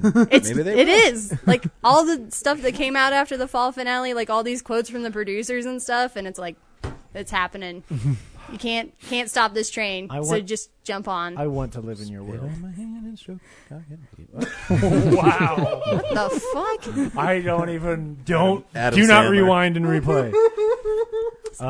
Yeah. I just heard sex. So- Is it good? Maybe don't spoil it for anybody at home, but is it good? I'd say the last like 8 or 10 minutes of the episode are some of the best of that show. Awesome. Like they use the disturbed version of Sound of Silence at one point, and I'd never heard that version of it. I did not cry, but I was tempted to. Just because of what happens in the scene when they play the song over it. Yeah. And it's... Well, they probably died. And then they kind of make a ballsy move at the end. And again, don't want to spoil it, but depending on how they play it off in this next half of the season, it could really work, but it could also be really stupid. So, does her husband die? Because if her husband dies, I'll start watching again. Yeah. Yeah, he I was dies. thinking they're going to bet Tom's dead. Is he killed by Greenwald? Is he for sure dead? Oh, he's for sure dead. He's like they drop him in molten Well- lava. Yep. I've been saying that well, for not like molten lava, months. but you see him in the morgue. He's got the little tag on his toe, and the actor said, like, And then the he's- morgue blows he's up. done. See, you don't understand how much this misdirection is for the fall finale. Like, he's going to be back in the No, end no. of the second season. Unless the morgue burned down Well, again, and we watched if- his body if- Watch burn. this show. This show's ridiculous. If- They'll find a way to bring him back. If James Spader's character and Liz are going to Throws a get box in together, water? then her husband's got to be off the show, Wait, right? who killed him? Red? No, Red didn't kill Okay, him. yeah, they- he's alive. Did they find No. his body in a quarry like in Stranger Things? Because maybe he's a stuffed animal. No. He gets stabbed and then he dies. Oh, he gets I don't stabbed? know. I don't. Yeah. He doesn't get shot in the head. Yeah, he's coming No. back. He could. No, he's not coming back, you guys. They could Yeah, you're revitalize gonna have an egg him. on your face when he comes back. They could put him in a pool with a mother box and bring him back. Spoilers. Well, no one needs to listen to the end of the show. Great, good job. So, I'm kind of interested to see what they do with this next half of season 5. So, Cool. Well, I'm glad it's exciting, and I want that guy to fucking die. yes, he's a bitch. Greenwald? Okay, we name's got it. Oh no, it's just like Red Reddington. I'm just making up. Oh, I thought you were making a Harry Potter I've joke. said it like 6 times, waiting for someone to react besides Brad. I thought you were making a Harry Potter like Grindelwald joke, and Nope. it was just over my head. No, you said it a couple times, but if you say it enough times, it does become funny Exactly. eventually. Not really. It does. Have you ever seen like Airplane and stuff? That stuff sticks. Yeah. Have you ever seen any Michael Myers joke? Mike Myers. You say Michael Myers, we're thinking of Haddonfield, and Yeah, whatever. That's not funny. It's just pointed. Ah, man. It's a knife, Brad. It's a fucking knife. I know, I just think it was funny. Why? It is funny. This is why we don't put Ryan and Zach on the same side of the table. Clearly, Zach is rubbing off on him. There's an osmosis of unfunny going on over there. Don't hate the player, hate the game. I should leave before it affects me. If you want to be clever, come on this side. And stop right here, and you're good. For those of you listening at home, I stopped before I got to Zach. Brad, what'd you watch this week? I'm sorry, were you done, Corinne? I'm done. Yeah, you're good. I wasn't really done, but I'm done. I was trying really hard to get my Greenwald joke to land, and I just lost track. Didn't. One day, maybe Blue Bluington will land. I caught it the There first we go. time. That was the good one. I caught it the first time, and it was hilarious that first time. So, give you that. Yeah, so this week, not a lot. Family Guy season 15. Been Nice. binging that, but it's tons of random jokes. So I'm not gonna bother so trying to remember it. What I've been enjoying about it is the jokes that are kind of like subtle. I think Family Guy's getting really good at it. No, they are. So there's this episode where Brian goes and works for Home Depot, and he shows up in the house, and he's like, "Hey, guess what?" And so he says, "Don't say it." And Lois says, "Oh, look at you, Brian, bitch." Like, there's just stuff like that. And there's this part where Peter is like explaining to Trisha Takanawa what's going on at the brewery, and she says, "Did I get the story?" He's like, "Yeah, except your eyes are different," or something. It's so stupid because she's Asian. I don't remember I couldn't hear it through the shape of your eyes or through something. the shape of your eyes, but yeah, that's about the gist of it. Subtle, like jokes about Asian people's eyes. It is, but it's always a good subtle joke. No, it's subtle because it's fleeting. It's not. It doesn't linger on the joke. It's really quick. Yeah. Anytime Brian's a douchebag, it's always funny. That's not what subtle means. Anyway, I have noticed. Explain to me what subtle means, James. Not pointed or on the nose, like jokes about Asian people's eyes. Anyways, Brad. That's racist. Yeah, so I haven't watched the whole season of that, but I'm working my way through it. I started watching the Punisher series. Oh yeah, and that first episode is really badass. Man, I gotta watch that. I'm only on episode 3 right now, and so I'm only getting in the middle of the mystery. How many episodes are there? I didn't actually look. I think there's maybe 12 or 8. Yeah. Is this going to be the redemption of Marvel TV shows on Netflix? I don't know. Like I said, I'm only 3 episodes in, but I thought it was really cool how like the opening of the show is immediately Frank Castle just gets revenge on all the people that killed his family. Oh, nice. And then I think it takes place. Didn't he do that in Daredevil? Well, No. yeah, the movie. Oh, I thought he did that in the second season of Daredevil. Did he? I couldn't remember because also, what's her name? Like the lawyer lady comes back, like in Hogarth? I don't remember her name. Carrie Fisher? What? Carrie Moss? No, she's not in it. She was in the Daredevil series, helping Murdoch. Oh, Karen. Karen. Yeah. Oh, okay. So like no one cares about her. Oh, but she cares a whole lot about the Punisher and Frank Damn it! Castle. I hate that whole thing. So anyway, he's Frank You're Castiglione. A good person. Don't do it. No. Wow. Okay, I guess you're not a good person. Hey Feige, if you need a new writer for Punisher, It's Jeff Loeb. Oh, He's okay. in charge of damn, never TV. mind. But yeah, one of the cool parts of that opening sequence is like one of the guys involved with his family's murder. He flees to Mexico, and he goes into the stronghold, and they're having like some kind of crazy party, and then his henchmen are like, "Don't worry, we got this under control. If Frank Castle gets to Mexico, we'll take care of him." And then it like zooms out, and Frank Castle's across the border on another building, and he fires a sniper shot that takes out the guy. Nice. Yeah. So he didn't have to go to Mexico. That's cool. I'd like to see it like a great so I still think Punisher Warzone's lots of fun because it's over the top because a dude gets shot with a bazooka while he's parkouring. Yeah. I think it's pretty great.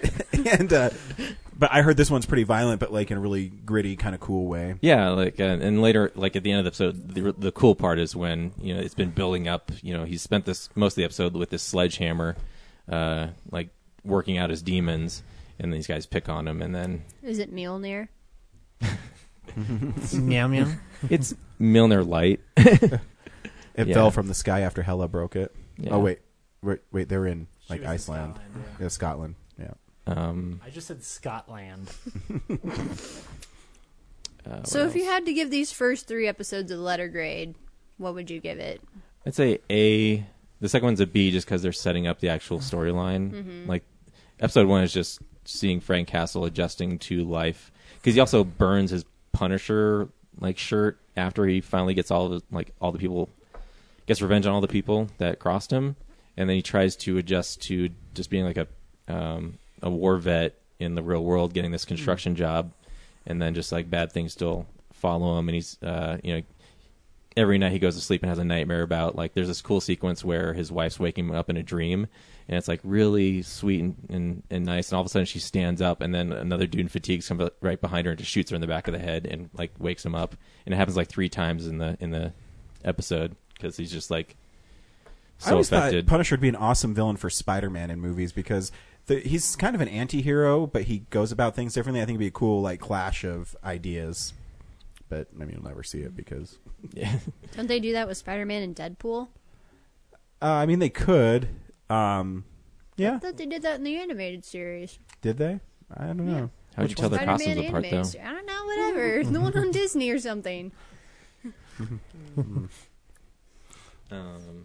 Yeah, so that's, and then I kind of felt like I got taken away in the 3rd episode, so I didn't get the full effect, but it's cool. It's a little bit of a slow burn, but when the action comes, it's awesome. And then Zach and I saw 3 Billboards Outside Ebbing, Missouri. I saw it too. Oh. Yep. What are you guys doing? Working and potty training a kid. You clean up pee for every hour on the hour for 3 days, motherfucker. I don't have an excuse other than... If I wanted to do that, I'd hang out with Zach. Oh, nice. He's already given him sponge baths. Poor Zach. Zach has barely said anything this episode. I want a comic book made of all the things they think that happened to me in life. So a giant size. I don't want to read that. Well, it'll be in the section for only me to read, so it's fine. Anyway, we saw 3 Billboards Outside Ebbing, Missouri. What did you think, Brad? I thought it was really good. I thought the ending was... It didn't go where I expected it to, and I felt like it was just kind of... It felt like he wrote this really great story and just didn't know how to really end it for me. I know James is completely opposite on that already. But like I didn't want like going in, I was hoping there was a bit more of a mystery of like tracking down the killer of her daughter. But I'm also fine with that not being a thing. But also where it goes, it just feels like it's definitely a character piece movie. Like you just see people existing and living through this tragedy, and how like all their actions, as wild as they are, like just create like one little thing creates so much chaos in this town. It just lights a fire for everybody. And, but yeah, after all that like intensity, it just calmly barely resolves. Yeah, it goes. It just kind of just rides off in the sunset. It's rough because of course I can't say anything to you other than that I adore this film and I really love the way it ends. But that's because it's not about that, right? It's not that pain never it's not goes about away. the ending. Well, it's not. No, it is very much about the ending, but it's about the ending for those 2 characters and not the ending for the mystery. Like the mystery. The mystery's of a the red film, herring. In a way, because like that's the way it was marketed. It's a catalyst. Yeah, it is a catalyst for these people being terrible. What to me is really awesome and beautiful about this film is that you start off and you have all these archetypal characters, most of whom are completely shitty people or annoying or just like, or there's her who here's this really strong-willed, fun woman. But he doesn't let anyone off the hook and doesn't let anyone be like,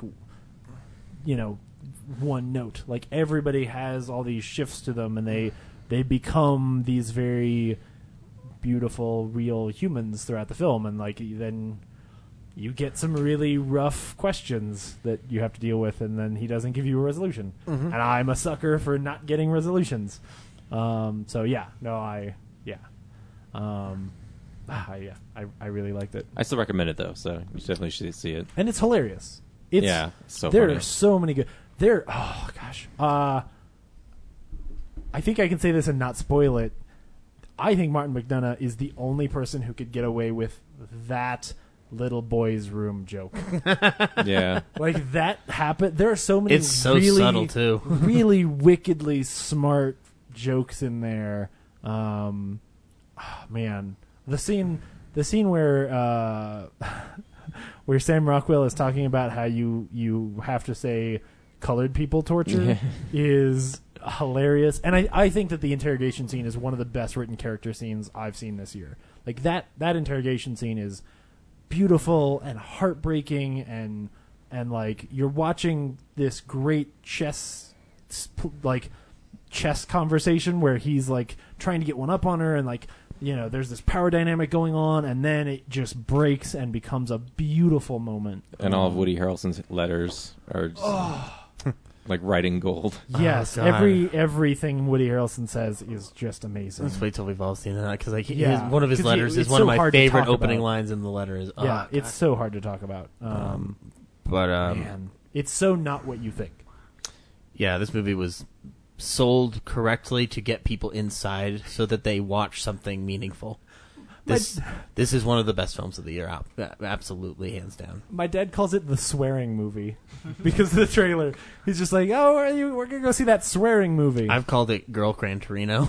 Yeah, but no, it's funny. I love what it has to say about grief. I love what it has to say about how we deal with that grief. Yeah. And it's a very. There are times when it's a very tough watch for from multiple points of view, and McDormand's great in it. Obviously, Rockwell's amazing in this film. This is something that deserves. Sam Rockwell kind of goes without saying. He's like pretty great in everything. You know what I mean? Like he's one of those guys you watch. Like, he's really good in this. Right, but this is a different. Level. This is like something that Broncos. needs to. This is something that like you've got to watch it. It's like it's a very like. It has a lot of relevance to today in a weird way. You know, he wrote this script 8 years ago. I know. That's when what I saw that, I me. was like, "Holy!" Because it is so you almost feel like he's too on the nose with like current topical things, and then you find out like, "Oh no, this movie was written right after Obama went into office," and you're like, "Oh, well then he's clearly not trying to be like topical. So obvious." Yeah. If anything, it's kind of like it's clashing a teeny bit. Was that a scene where he goes and beats up the advertising guy? Was that all one shot? Yeah. Yeah. That's pretty nuts. And you don't it's a really good oneer because you don't notice it until like I think does it cut then, or does it? I think he goes all the way downstairs. Yeah, he leaves the police station, goes all the way up to the advertising agency, and then comes back down. Yeah, and then it's the new police chief is waiting for. Yeah, and I can't.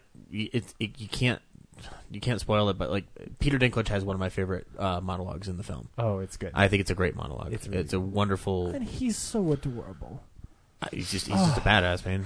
I don't mean because he's small. No, his character is adorable the way that like I held a ladder for you. The guy the guy who tries to date Frances McDormand in Fargo is adorable, right? Like he's just man. But unlike the guy in Fargo, this guy's not pathetic. He's actually very like I can't talk about it until everyone's seen it. Yeah, it's but I love the hell out of this film. I need to go back and watch Seven Psychopaths and In Bruges because I like Martin McDonagh's take on stuff. Mm-hmm. Yeah, it's great. I'll be going back again many times. Yeah. Cool. Yep. And other than that, I've been playing Super Mario Odyssey finally, and it's so good. It's pretty good. Yeah. James? I have 385 moons. Nice. 600 minutes? Just a couple extra things. I got a chance to see the documentary Score, which is about film music. And it's good. It's about an hour and a half long. There's some really interesting stuff in there that I didn't know, especially some of the early stuff where they're talking about some of the older composers. There's a really good just 20 minutes about John Williams that's just great, but that's always fun. And there's some cool footage in there that or at least that I've never seen before, of early sessions with John Williams and Spielberg, and then a bunch of just great composers that will pop up that you've seen before. The section on Danny Elfman is really good. The section on what's the guy? I'm gonna forget Hans Zimmer. The Hans Zimmer section. Howard good. Shore. Howard Shore's in it, but there's not a section on him. Tyler who's Bates. The guy? No, Junkie XL. Who's the guy who did the? Who's the guy who did the score for Shawshank Redemption? Oh, Thomas Newman? Yeah. There's a great section on Thomas Newman that's wonderful. Tom Holkenborg, who did who did Fury Road, is in there, and they talk about and play some of that score and talk about him making that score. It's only a few minutes, but just seeing some of his process is really cool.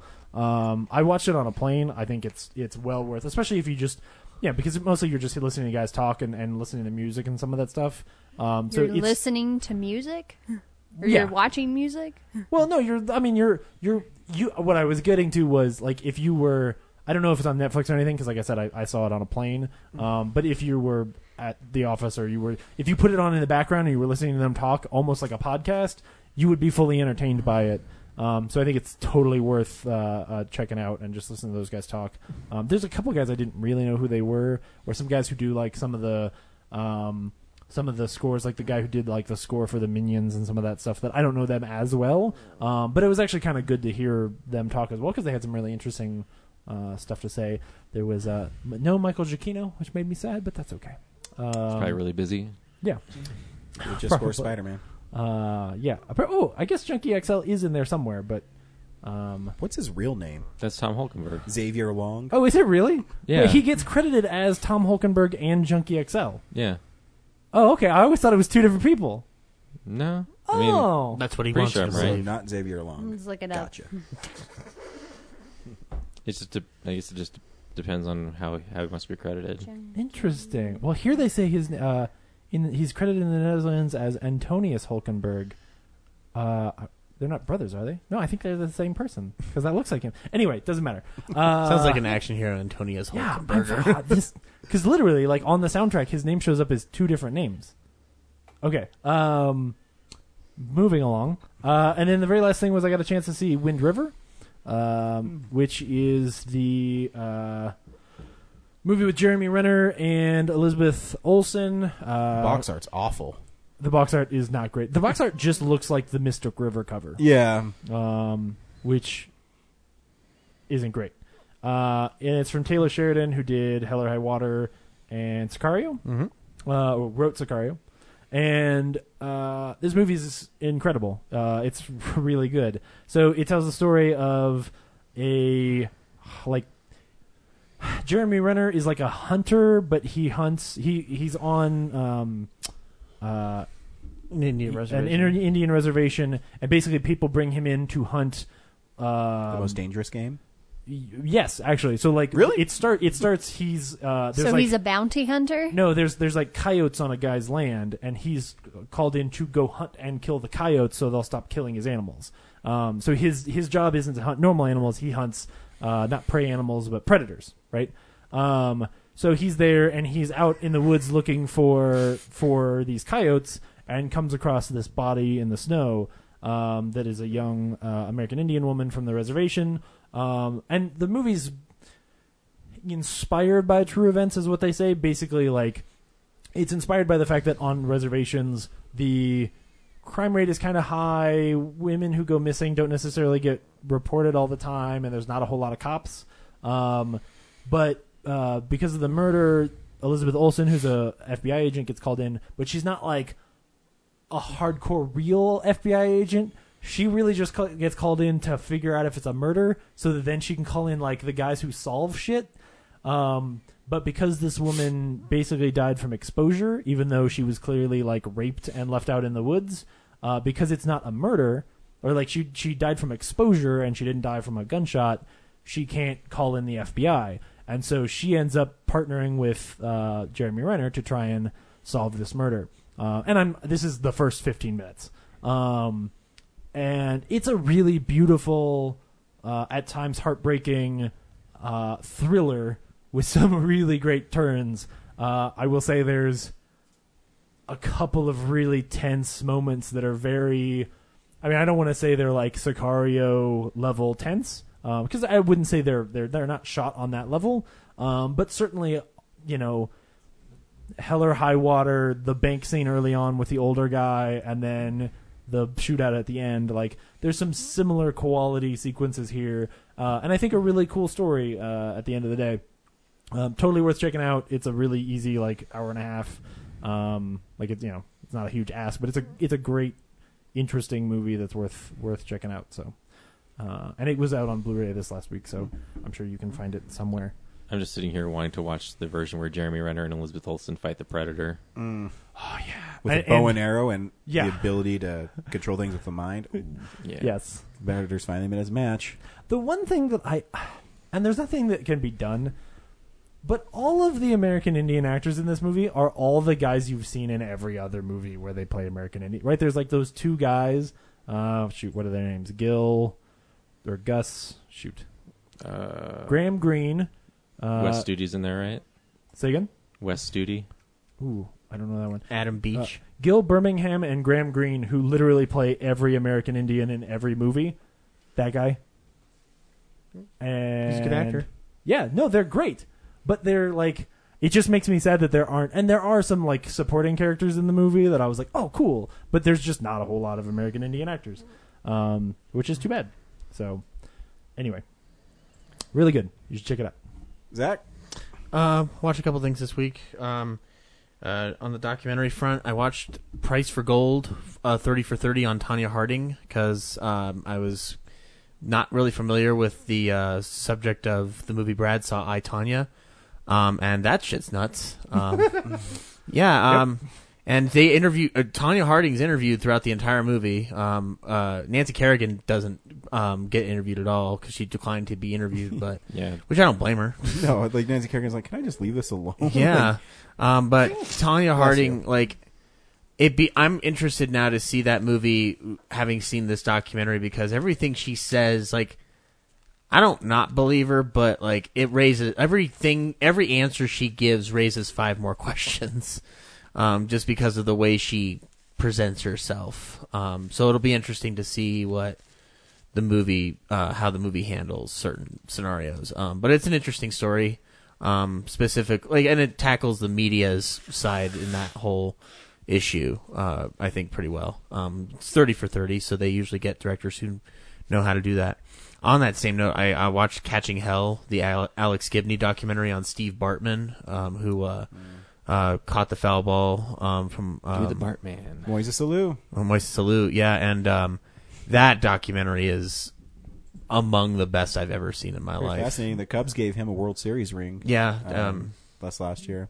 Yeah, which I'd love to. It'd be cool if Gibney could get Bartman on camera to do like a follow up to this doc, because it's amazing. Because the first half of the doc, or like the first 20-30 minutes, is actually about Bill Buckner. And his foul up, quote unquote, during the '86 World Series with Boston Red Sox, and it's eerily similar because that happened in Game 6, and they still had to play a whole other game. Mm-hmm. And same thing with the Cubs. The Cubs, it happened in Game 6, and there's still a whole other game to play. So that they pin these curses on specific people, is really interesting in how sports work. It's the mob. It's this weird mob mentality mixed with the cultural history of those teams, and how it's covered by Sports Center and things like that. It's because even when you watch it, he really doesn't even like lean over. Like, yeah, I don't even know if Moises Alou's going to make that catch. You know what I mean? No, have you seen the doc at all? Yeah. There's that cool, like, I don't know how accurate it is, but they apparently like digitally removed everyone except for Moises Alou, and they confirmed that he probably could have caught it, but like Bartman's not the only one grabbing for it. It's a bunch of other people grabbing for it too. Yeah. But they showed a bunch of other clips from other chances that the Cubs had. Like one of them was like they were doing good, they're on their stretch, and then a black cat like ran out into the field, which I was like, that's adorable. Like, yeah, you're gonna lose, but that's adorable. But what's fascinating is like the media reaction, the way everything was hyped up. Like it's this weird thing on public shaming that like it just like we got to have a scapegoat, literal scapegoat, and so it was a fascinating doc. It was definitely worth purchasing from 30 for 30. I love 30 for 30. Like I think it's a great series they do. It's the only real way I can get interested in sports beyond hockey, and like even then I haven't caught up on hockey lately. So, but if you haven't seen OJ Made in America, that was 30 for 30s. Like you should check that one out. I also did my yearly rewatching of Grizzly Man, directed by Werner Herzog, because every year, at least once, I like to yell at the television because that movie frustrates the hell out of me.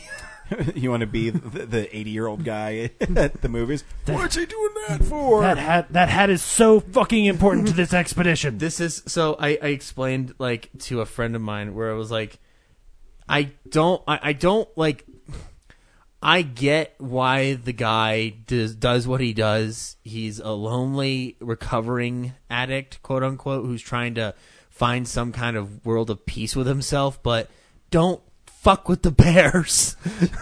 And don't poke the bear. Don't taunt the bear, Timothy, please. And like, also, I love Werner Herzog as like I love him as a filmmaker, but I love him even more as a narrator of his own documentaries. Because he gets like really like high on his own shit, and but like I love like just near the end it's like and of all the faces of all the bears, so it's a great doc. It still holds up. No, I think it's a good documentary for sure. Yeah, I do agree with him. Like, there's really no need to play the tape, but it is like one of those things where he holds back, and it's like shit. I'm sure she burned it too, so it's irrelevant at this point. But yeah. For the record, we shouldn't listen to the tape. Yeah, no, I'm in that boat too. You just have like this you're like there's that voyeurism that makes you want it. Yeah. But the right thing for humans is to not hear the tape. I agree. I feel the same thing about like Steve Irwin and stuff. Do you really need to see that stuff? No, you don't. No. But like the way. I would say this: the way Herzog. Stop laughing, Brad. I'm trying to remember. Was there a Family Guy joke where someone gets stabbed in the chest with a stingray? Probably. Yeah. I don't remember. Though. It's the way Herzog pulls it from you because he's clearly listening. He teases you with it. Yeah, he's dangling it in front of you. Oh, this is so terrible to hear. I'm confused. So, do you know the story of Grizzly Man? No. Okay, my bad. Grizzly Man is the story of this man, part bear. All evil. Is it Grizzly Adams? No. Timothy Treadwell was a bear Hippie. enthusiast, right? Who not an ecological expert or environmentalist of any kind. He's a bear enthusiast. He was a camper. Camper who went out to federally protected wildlife. He was to I guess provide further protection for the bears on already federally protected land. He would document himself going out and spending time with these bears, and then he would do all of this actually pretty good work about like he'd make these videos and then go and like talk to kids about bears and like was trying to spread word. To protect never animals solicited and a stuff. fee or anything like that. Started his own. Like some of what he was doing was really nice. Like there's a side to Timothy Treadwell that is like a good guy. But so this was a real person. Yeah, as with everyone who is a manic depressive, he's also got a not great side to him. He's a little misguided at points, and there's a lot of narcissism that pops out in his character. But Werner Herzog did a documentary assembling the footage that he shot. But the catalyst for the story is that Timothy and his girlfriend were eaten by a bear. Like in 2002, 2003. Yeah. And part of the documentary deals with people reacting to his death. And like Timothy's ex-girlfriend gets the watch that Timothy was wearing when he was eaten, and it's still running, and it's all this kind of like crazy nonsense. It's a beautiful piece of cinema, but it's also a very frustrating piece of cinema. Yeah. Because just from my personal opinion is like, you know, like I get it, man. You're trying to find some semblance of happiness after like drowning yourself in booze and pills or whatever, but don't fucking taunt the bear. You know, like those are animals. Like they will hurt you.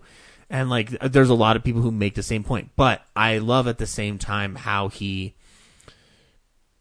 heart is in the right place. So, but like I say, I watch it every year because it gets the most emotion out of me out of anything during the year, and I like to.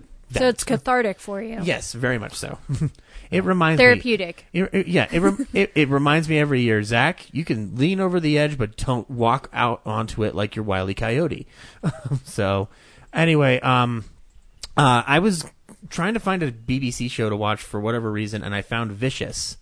with Ian McKellen and Derek Jacobi, and it's a Oh, sitcom, yeah. and it's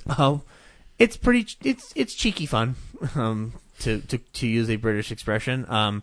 It's like an ex-major actor and his life partner are living in an apartment building or complex with another elderly woman across the hall, and like I've only seen the first 2 episodes, but the pilot is like they're older gay men living together, and then a new young man moves in across the hall, and so it's about Ian McKellen and Derek Jacobi hitting on a young guy, and it's hilarious as fuck. I love it. I watched Mr. Holmes again, and I love the fuck out of that movie. Ian McKellen is a great Sherlock Holmes. That is a really good movie. I remember seeing it in theaters 2 years ago, and I was stunned by how good it was. And then I didn't know Bill Condon directed it until after the movie was over, and I was like, oh, that makes sense that Bill Condon would do a good job at something. He's like Except for Twilight, because fuck Twilight. That's not his fault. Yes, that's not his fault. Leave him alone. I mean, but think about it. Was he really trying? No, he wants money. Exactly. He needs to pay some didn't bills. need to try with Twilight, is what I'm saying. Oh, yeah, absolutely, yeah. But anyway, Mr. Holmes, great fucking movie. It's on Prime right now, so you can check it out for free. Ooh, I'm gonna do that. Yeah. Rewatched the Peanuts movie as well. Ooh. And I love the Peanuts movie. I think the Peanuts movie is amazing. I thought you said something else. Oh, he likes that one too. He watches it every year. More like every day. Yeah. It's a cell phone video. He gets a that big he made emotional himself. reaction out of him. The Penis movie is very cathartic for me. Sorry, the Peanuts It's very movie. catheter for me. No, the Peanuts movie's cute. I love just the way the animation's stunning and whatnot, but like I remember when the first trailer came out for it, and I wasn't the most excited for it because it felt too commercialized. But like you watch that movie, like it's on point with everything that Schultz would have written. Like the mentality is there in the correct format. You so doing I really drugs love over it. there? No. Probably just tired. He's a Yeah, I potty. have to listen to Zach talk about his movies for like 30 minutes. No, actually, I'm done. So that's all I watched this week. You don't want to talk. I was really done. Trailed off He's there. sitting on, over here talking about bears and bear penises and Yeah, man. But in all the What else is penises new? and all the bears, I find no kinship with this bear penis. what the fuck? Werner Herzog narrates porn. I'm going to make that a reality at some point. I watched just a few things these last couple of weeks. Watching War for the Planet of the Apes on 4K is pretty amazing. We get it. You have a 4K TV. No. Move the on. CGI that it's created by motion capture, and that you spend the whole movie following these motion captured characters is pretty amazing. There's barely any humans in that movie. I forget. Keep forgetting. Except for Woody Harrelson. So the movie's really great. It's one of my favorite of the year. I also when I was young, I loved this movie called They Call Me Bruce, and it's this really like hokey kung fu movie. You described it before sometime this year. Yeah, so it came out on Blu-ray, which blows my mind because it's like not a great movie. But so this guy in it, he looks like Bruce Lee, and everyone calls him Bruce, but his real name isn't Bruce. And there's like goofy lines. This one girl wants to be his girlfriend, and she says, "I've never made love to an Oriental man." And he says, "Neither have I." It's really stupid shit like that. But it's really funny. It's a PG movie, so it's all like goofy humor like that, and him training to be like Bruce Lee and just like destroying his house. It's totally stupid, but I really like it. It's fun. I watched The House, which is the Will Ferrell, Amy Poehler movie. Mm-hmm. It's actually pretty funny. Jeremy Renner is featured pretty heavily in the like marketing, and he's in it for like 3 minutes. If you look at like he's in like he's on the back cover of the Blu-ray. He's weird. mentioned in it, and he's in it for like 3 minutes. Remind me again, what's the premise? So They Will buy a Ferrell's- house? Yeah, no. Will Ferrell and Amy Poehler's daughter is going to college, and they don't have any money, so they open a casino with God, Jason Mantzoukas. Thank you. He's like in everything now, and I can never remember his name. He's really great. Rob in it. Rafi. Yeah. He's really funny on How Did This Get Made? It's a podcast. Is he? That, Okay. What's up, jerks? He's really great in it. He kind of steals the movie, but they also have really... He usually does. Yeah, they have these really funny bits where you can tell they're just still going. I mean, there's just... He has this gambling problem, and so Will Ferrell and Amy Poehler go over to his house, and him and his wife are like arguing and screaming at each other, and they're standing in like the living room, like they're not there, and I forget what he says. I don't know. You have to watch it. It's a really funny movie, though. It's better than I thought it was going to be, to tell you the truth, because I didn't think the trailers are that funny. But sometimes when you're bored and you just want to watch something, that's what I watched. So it's not Money Pit with Will Ferrell and Amy Poehler. No. Okay. Close. And the last thing I rewatched is I rewatched Free Fire with Brie Larson, and that movie's still pretty fun, and a bunch of other people, but most importantly, Brie Larson. Yeah, she's pretty great in it. It's really unusual because the movie is about 30 minutes of a setup for selling of guns between two people, and then it takes place in real time. It takes place in real time, and then it's a shootout for the last hour and like 10 minutes. Armie Hammer's really great in it as kind of the suave, good-looking dude. And each they're just, it's a funny movie. I really like it. You know, at one point he was up for playing Batman, and if Ben Affleck doesn't want to do it, maybe give him a call. Yeah, I thought Jake Gyllenhaal was like the gonna rumor take it floating over around now. right now. Yeah, he is. Really? Yeah. Yeah. Well, that's what I heard. The rumor was that if Ben Affleck hadn't done it, that was who they were talking about. Wasn't it? But what's that? There was a Family Guy gag where it's like Jared Leto, Jake Gyllenhaal. Yeah, it's like someone else Jeopardy. Yeah, it's like a Family Feud, and it's like, I'm really sad, but oh fuck, it's great though. It's which Jared is it? Look like you're always tired. Jared or Jake? Yeah. But yeah, it's fun. Yeah, so I about this time of year I start rewatching movies from this year to see where they kind of fall towards the end of the year for me. Some Explosion's coming up. Yeah, not that far away. Yeah, Free Fire's teetering on mine because it's pretty fun to watch. It's free on Prime, so I might check it out this week. You should. Yeah. Yeah, that's what I watched. You'll have to go see Murder on the Orient Express. I know. Ryan. I got to get that in. I got to find a way to fit all this in.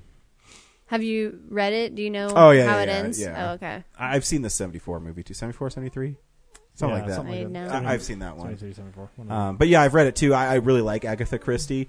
I got into her because I heard Friday the 13th is somewhat based on 10 Little Indians, which is... You need to watch that, and then There Were None miniseries I was talking about last week. Okay, you would cool. love it. Sweet, I'm down. Yeah, because I think she's a great writer. I think she's, even from stuff from like the 30s, has great... her characters are really well When written. she's not being racist. Yeah, I mean... Again, graded on a curve. Yes. I forgive stuff from back then, as long as it's not, super crazy. Excuse, not forgive. Excuse. Yes. You should listen to the Dead Authors podcast with Agatha Christie. Yeah. It's really funny. Yeah, so that's what I watched this week. Cool. I had fun. And I'll just say, I really hope Ben Affleck does a Batman solo movie. That's my... Yeah.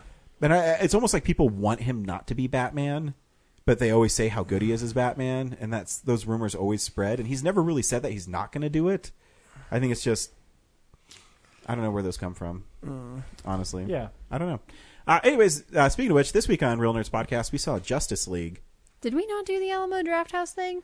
No. We didn't. We missed it. I was also going to say we didn't do Art House Asshole, but Henry, you didn't send us anything again. I thought Art House Asshole was over. No, he was bringing it back for Now the he's back. festival He might stuff be he's working watching. on finals or something. Yeah. It's coming on That guy is in school. Christmas break. But go see movies at the Alamo. Yeah, there's probably some good stuff. Probably. I know they're celebrating Guillermo del Toro this month, so They are. go see. Actually, I want to see Shape of the Water. Hopefully, Yeah. When's that coming out? December what? 7th. Sure. It's either before or after Star Wars. Well, It's obviously. I doubt they would open on the same day. It's either before or after Star Wars. Narrow it down to those 4 weeks. It's either before or after a Tuesday. I did see the trailer for The Greatest Showman, and it was like December 21st or something was the opening date. And I'm like, yeah, who's going to go see that? All the people who don't want to see Star Wars for the 5th time? Or me, and then I'll go see Star Wars again after it. Oh. I want to see Hugh Jackman beat P.T. Barnum. And, like, I'll just see Hugh Jackman. I want to see. Yeah. You want to see Hugh Jackman teaming up with a bunch of circus freaks to change the world. They're not freaks, or taking Zach. advantage of. They're people. Yeah. They're performers. Yeah. They like pink. They don't mind the term freak show. Watch some documentaries. Oh my gosh, do we have to do that? Are we waiting for Brad to... I'm trying to find The Shape of Water, and it's like not even... Yeah, I thought you were pulling up Alamo. It's like December Weird. 9th or something. It's the week before Star Wars, I believe. Yeah. Should people go see Justice League, Corinne? Oh, I thought we were going to do Alamo. Okay, I guess not. We did. Just move on. All right, fine. Kind of similar to last week. Go see it if you want to. I don't care. It's not. I think if you don't like any of the DCEU movies, you're not going to like this one. If you're already a DC fan, I think you'll enjoy it. So, do what you want, people. Yeah. Zach? No. God, it's like the Jeffrey Dean Morgan of our podcast. No, don't go see this movie. It's garbage. Brad? So on Thursday I saw it and I had one opinion of it, and then I got to see it a second time on Saturday morning, and I wasn't critiquing it as hard the second time around. It's a very fun movie. The characters are entertaining. Yes. Well, we'll get there. We'll get there. Let him finish. This is my opinion. Yeah, the characters are fun, but like the humor is really, really good. But I was telling everyone, it's the perfect movie by focus group because it has like this dual tonality of Zack Snyder's epic, but also all the corrections that the fanboys wanted in the Justice League made at the same time. So like there's these two competing things going on, and then it also feels very exhausted. Like there's not a ton of those dynamic Snyder visuals. A lot of the movie feels like it's been reshot on a green screen. I'd say it's still worth seeing because I think it's a lot of DC climbing out of a hole that they've dug, and they're almost out of it, I think. As long as they got to ditch something. Either the visuals have to change, or they go all in, or they stick with I like Man of Steel a lot, and I liked how it explored mythology and people's dependence on heroes and stuff like that. And those kinds of ideas are stripped entirely out of this movie. It's a straight up point A to point B, fight the villain, get on to the next movie. So, James, nobody picks on Brad when he over-explains his opinion. I actually really had a good time with this movie. No, I didn't. This movie's really boring. It's not terrible. Like, there's actually a lot of really good parts in it. I think there's some character scenes that are good.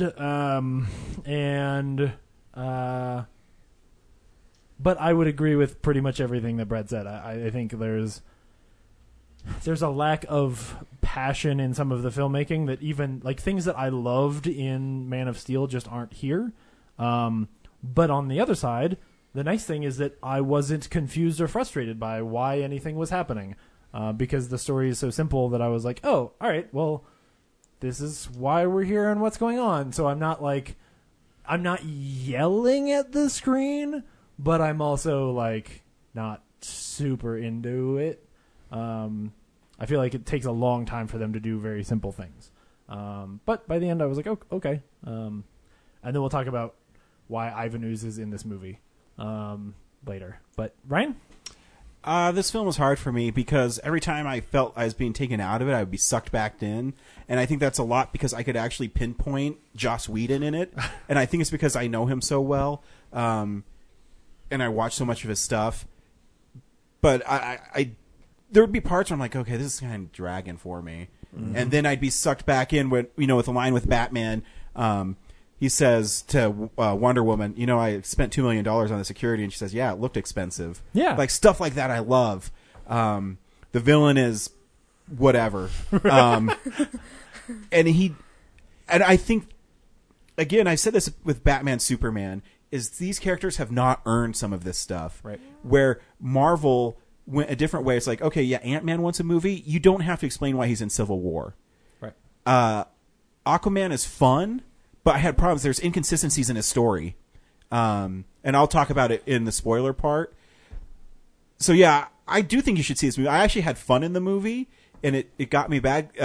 One of the tag scenes, I'm like, oh, that's totally Joss Whedon. And then I think the second tag scene was really fun. And that's my frustrating thing with DC movies is there's parts of them where I'm like, oh my gosh, what are they doing? And then I'll be sucked right back in. And when I mentioned earlier, I think Affleck is a great Bruce Wayne in Batman. I think he needs his own movie because he has moments in here. I'm like, oh, it'd be cool if he could be focused. But there's also times when I'm seeing them fight Steppenwolf, I'm like, he's really out of place. Yeah. Because of who he is. Not because of the actor or because of Batman. It's like, well, they're fighting a guy he can't stop. And so he's going to shoot a gun at parademons? Out of place. That's like I was saying before about it feeling like an exhausted movie. Like they have all these great, amazing characters, and this movie feels like they don't know what story to put them in. Agreed. Yeah. Here's a trailer for Justice League.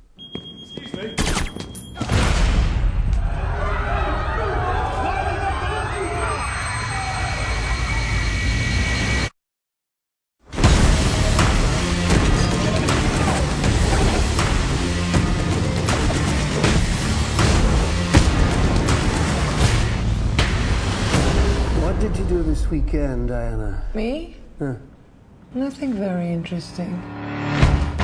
The world remains in mourning after the death of the Superman. He was alone. Is a crime wave around Lex Luthor, the Arkham Asylum. And where is the Gotham Bat? The mass vigilante has been a no-show. He said the age of heroes would never come again. It has to.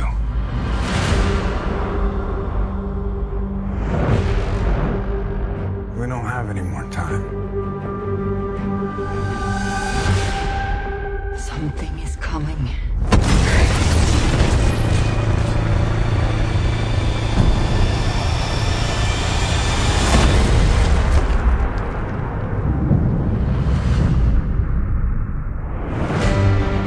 No protectors here.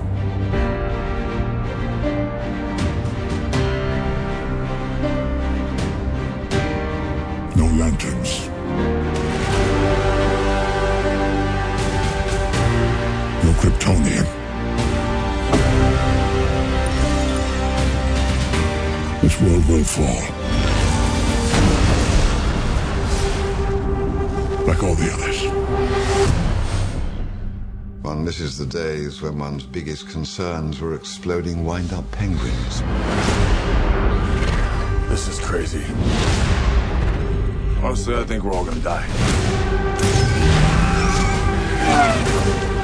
Each of us, in some way, is held back. Don't engage alone. We'll do this together. It's really cool. You guys seem ready to do battle and stuff, but I've never done battle. I've just pushed some people and run away.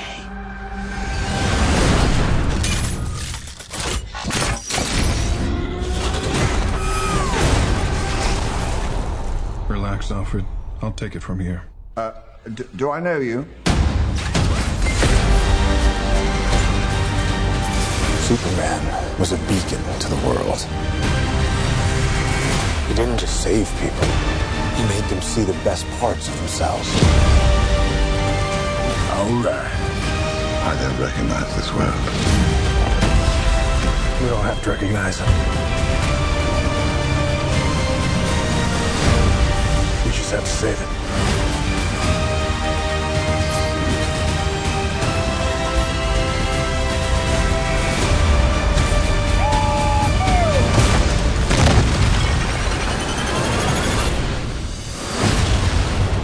How many of you are there? Not enough. Do you really think that... Oh, wow, they really just vanish. Huh? Oh. That's rude.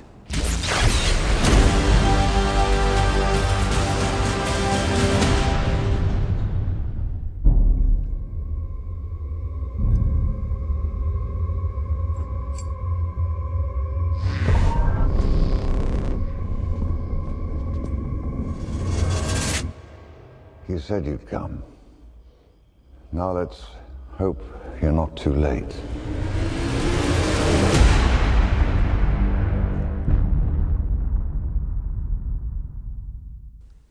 I'm not saying don't see it, but it is garbage. I'm sorry. You did say don't see it like 5 minutes ago. I know, but well, okay. So last year I vehemently defended Batman v Superman as something Batman worth v watching. Superman. I'll do it right now. It's called Batman 5 Superman. Oh, I just call it Batman Superman because that V is really stupid. And it's a worse It's a criminal film than case, guys.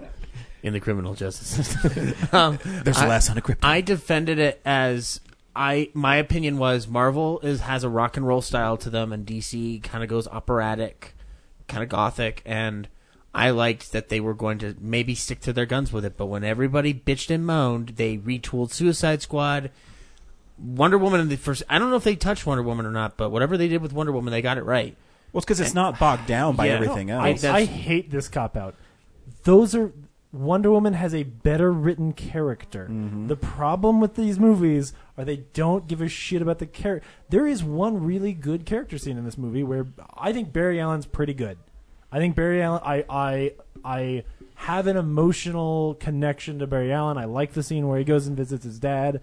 I get a sense of him wanting to be impressive but not feeling like he is and not knowing how he can help. Like, that's a character that even as a small side character with as much screen time as a Hawkeye in a, well, not in Avengers 1, but in Avengers 2, like with a small amount of screen time, I get to like that character. But I don't like any of the other ones. And even the ones I like, they waste so much time on shit that doesn't matter. Like, it's not... Yeah, I disagree with that like, easy excuse for... It's not an excuse. This is what they were going for until everyone shit on it. Yeah, and then they changed everything. Everything was re-edited for Suicide Squad. Yeah. And Wonder Woman, they only had to do one or two things, but like they had Justice League was heavily chopped up, heavily edited. 20% of that movie is brand new. Sure. It felt inconsistent. They don't know what tone they want. I could tell that this movie was rushed to get it to its release date. And not just because of visual effects, but in terms of just cuts that were made. Like, there's a lot of weird edits in there. The pacing feels weird in some of those scenes. The score is all fucked up as if they had to slice it up in order to make the score fit to the movie. Mm-hmm. Yeah. I have a feeling you're going to get a director's cut next year. Oh, hell yeah. Who director? Like, Justin Ultimate even put his cut. name According on to it. the news, Zack Snyder hasn't even seen the movie, so he doesn't even know how it looks. Right. Yeah, I appreciate Joss Whedon's like humor added to it, but I still want to see Zack Snyder's version. No, I agree. I And think narratively, Well, didn't they? I mean, they had like the whole preview clips of Bruce Wayne going to recruit all of them with the little jokes and stuff. Yeah. And that was way Yeah, before that Joss was- Whedon that came was on. Snyder. They Yeah. were clearly doing some. but I feel like that, like the grave robbing scene, might be a Whedon edition. Yeah. I think yeah, and I think too because Superman's whole resurrection feels like it's been redone. Yeah, well, I actually think one of the biggest moments when I could tell it's a Whedon rewrite is the scene that Batman has with Wonder Woman, and he's talking about Steve Trevor. To me, that feels like a Joss Whedon moment. Yeah. Because it's more... Zack Snyder's a great visual filmmaker. I think sometimes he misses character beats a lot, and that let the characters kind of be the characters. And I like the idea of Batman being a jerk to inspire him, and his reasoning behind it where he's like, I'm not the person they need. And it was the first time I was like, okay, I kind of miss Superman. Yeah. Because I think Henry Cavill is good. I do. I miss, because when I did my comic book thing, I missed the Superman where he's happy. I miss that good Superman. Well, good news, Ryan, because he's in this movie. He's not really in this movie. No, but he does have...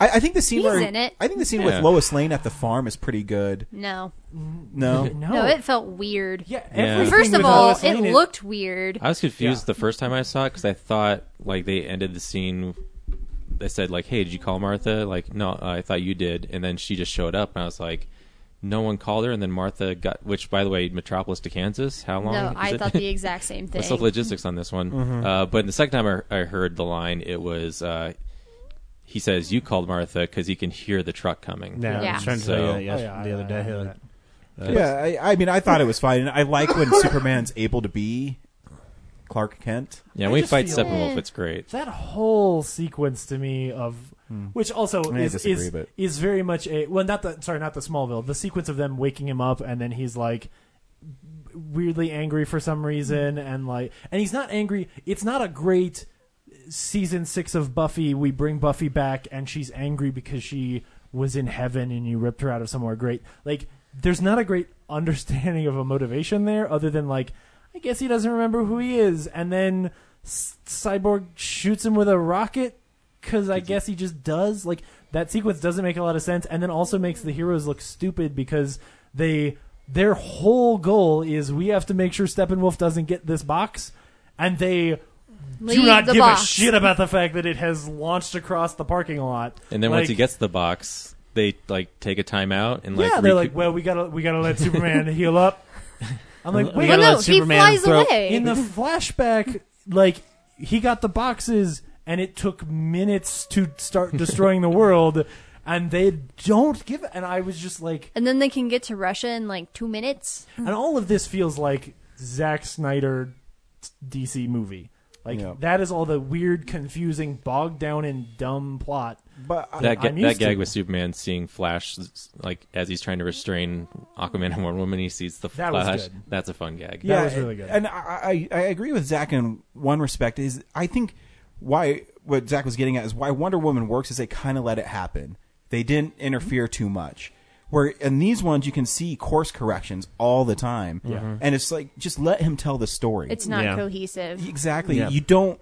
And I think that's maybe the biggest draw back from the DC stuff, where the Marvel stuff is, it fits in a corporate thing, but they let, John Watts make Spider-Man. Or Taika do Thor Ragnarok. Exactly. They just let him do it. And then it either succeeds or fails.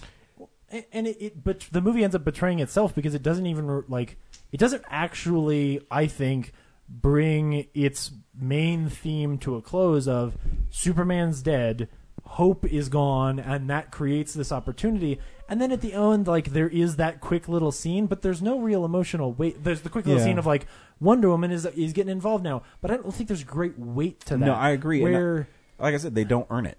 And it's also confusing because I'm like, here's an opportunity. I thought it was obvious. I was like, oh, you have an Amazon army and an Aquanauts army who their job was to protect this box and they fucked up. And even though the whole world is on the line, they're like, here, Aquaman, go deal with this. Would you? Well, it's your job to go fix our shit. I thought they were going to show up at the end and be that sign of hope and basically say hey, even if there wasn't a Superman, there's a lot of big, powerful people who can protect us and bring that hope back. And then they did. I was just confused. I was like, why are they not here? Also, Clark Kent had a funeral. How are they going to explain that Clark Kent's alive again? I wondered the same thing. Oh, that's true. Oh, yeah. Also, I thought it was I didn't think of that. Absolutely stupid how all the Amazons went out like little bitches, and then two Atlanteans can hold Steppenwolf at bay for at least a few minutes. But I thought the choreography of that sequence was cool, especially the shot where she wraps it with the rope and the arrow and shoots that forward to the other women. Yeah. All of that stuff seemed cool, except for my biggest problem with this movie, which is everything that's looks CG. Like a video game. Actually, it looks worse than video games, and I don't even play video games. It looks like a God of War 3 cutscene. So and that's my biggest issue with the movie, because I thought the movie was fun. But is I didn't understand the Aquaman stuff because they show these ancient things of him with the 3 mother boxes, but then they say he's never been to Atlantis and Mara doesn't even know who he is, and how did he never know knew Atlantis? Yeah, and I thought he just left. Maybe he only comes back to. No, it's left. like he was exiled or something as a baby. Yeah, and then he knows how to get there, but how did he know to go there? I also don't know. have It's weird. no idea what his powers are in this movie. I He think can swim underwater. Well, he but can he talk can also to fish. he can jump like Hulk. He's really So strong. He, like, he can't has fly. he's extra human, so like he's stronger than a human is. He can jump farther than humans can. He can take a Steppenwolf axe to the chest, unlike everyone else. Are all Aquanaut people like that? Yeah. Or just him? Well, he's probably the strongest among them, but yeah, all Atlanteans they're kind of like Amazons, but they just live underwater. Okay. And it's like There's a line that says they were exiled to the bottom of the sea or something like that. So. Yeah. Well, it's like because his mom was the queen of Atlantis, but she had an affair with a surface dweller, and that's where he came from. And so he's she like left him. Hercules. She left him with his dad, so he was raised on land. And then he eventually, not in this movie, but he discovers his Atlantean roots and that he can breathe underwater and talk to fish and all that crap. Well, remember, he says he But doesn't talk to fish. He can talks he to talk the to water. fish? Whatever. He can communicate with Yeah. sea life. I mean, Batman said so. But yeah, I mean, I thought that this movie, like the first half of it, was very rushed and felt weirdly paced. And it's like, I know these characters and I know their backstories, but if someone came in just completely unaware of who the hell Aquaman is, what the hell is Cyborg about, you know, obviously Batman and Wonder Woman are iconic enough, you kind of get the gist of them. But, and I didn't like the Flash in this version. I thought he was... I did not like... I mean, I liked the Flash as the character, but this iteration where he's, like, awkward and weird and has problems socializing with people compared to the CW show where Barry Allen has, like, a bajillion friends and is one of the nicest guys and most personable people ever. And won't shut up about Iris. God, I fucking hate that show. Yeah, and it's kind of weird because they're raised together, but yeah. Anyway, but then, like, in that last third, when they are actually, like, fighting Steppenwolf in Russia, and especially once Superman shows up, I really did feel like this was a Justice League movie because it had enough of that wit and that heart and that humor. Like, when he shows up and, like, he and Cyborg are teaming up to separate the mother boxes, and when they, like, send Flash to go rescue the civilians and things like that, like, that's when it really felt like a Justice League movie That was for a me. great joke where the Flash saved the family on the truck, and Superman flies by with the whole building. Like, that's pretty funny. Which also, to me, the whole I time thought I other couldn't people help were but running away. Why are they still in the building? I couldn't help but feel this like weird Zack Snyderiness to like there's one family in this whole town that we follow, like that we've got to protect, and then like apparently there's an apartment complex full of people too. Yeah. But it's and Batman's just shooting rockets at all the buildings. yeah, like it's a weird again, like just never feels realistic. I feel like there's so many fun. I love the beginning of this film with the video, the camera Yes! thing. I think that is I think that's a brilliant way to open that film to kind of inform you of what's going on with Superman's whole deal. And I actually love the opening credit sequence with the montage, like everybody knows, and like how the world is grieving the death of Superman. And then we get into I can't remember. I'm trying to remember right now. Did Wonder Woman happen before Batman fought the Parademon? I think there's the Parademon first. Okay, when actually, it was a Parademon. So there's this. first. I was trying to remember. Okay, so Batman stops a criminal. That's the point. Leaves him on KG there. Beast? I don't know, but he's letting him dangle, and then the Parademon shoots up. As soon as the Parademon showed up, I'm like, okay, I'm shutting my brain off. Like I know where this is going. Like I don't need to be told. They say he can't be killed. They say he drinks blood. And then Batman leaves the criminal there. That's not Batman. I was waiting for him to just like shoot a net back at that guy to hold him there. And he didn't. So like I just shut the brain off, and like I loved Wonder Woman's whole thing with the terrorists Wonder whatnot. Woman's Except why is she standing on the scales of justice while people are being shot at? Why did she go all the way up there? Why is she suddenly the Flash?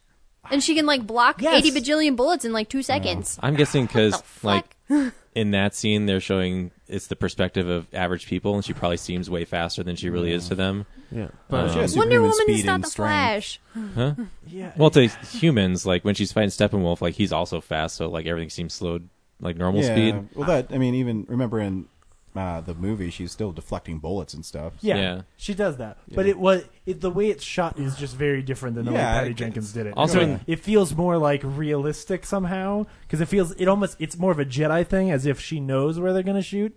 Like it's closer to a Captain America tactical. I can deflect bullets not because I'm fast, but because I know you're going to shoot here next. You know, whereas in this movie, it feels more like That's not in the movie. She can move really fast. Yeah. Well, there is a sting of it orchestral, or of an orchestral version of it, not with the guitar. The most exciting part of the score is the last 2 seconds of the credits. I missed the trailer score. Like, that was such a heroic theme Yeah. in the trailer. He And plays the good Danny Elfman Batman score, just a little bit of it at the very, very end of the credits, and I was like, He does it too when he jumps in.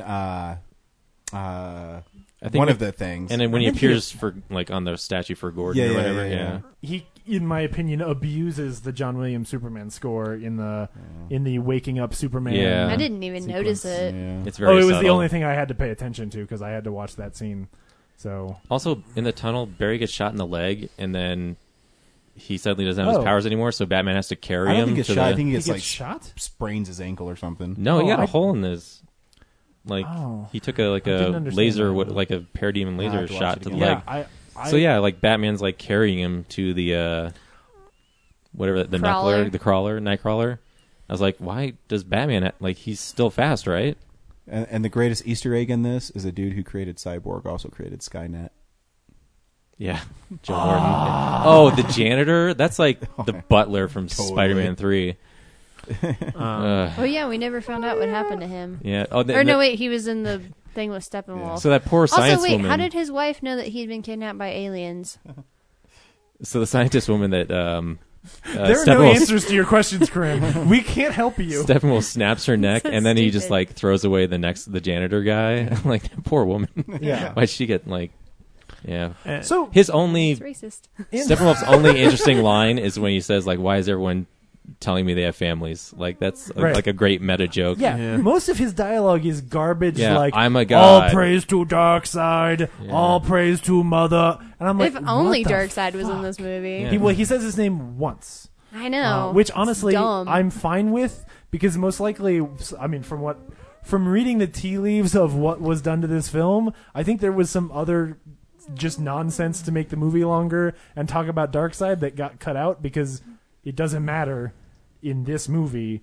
But it should. I mean, he's the big bad. But the he's biggest not in bad. this movie. He's not interesting in this movie. Like Steppenwolf's not interesting in this movie. I know, I would that's take the problem. Darkseid. If Darkseid was the villain, it would have probably been better.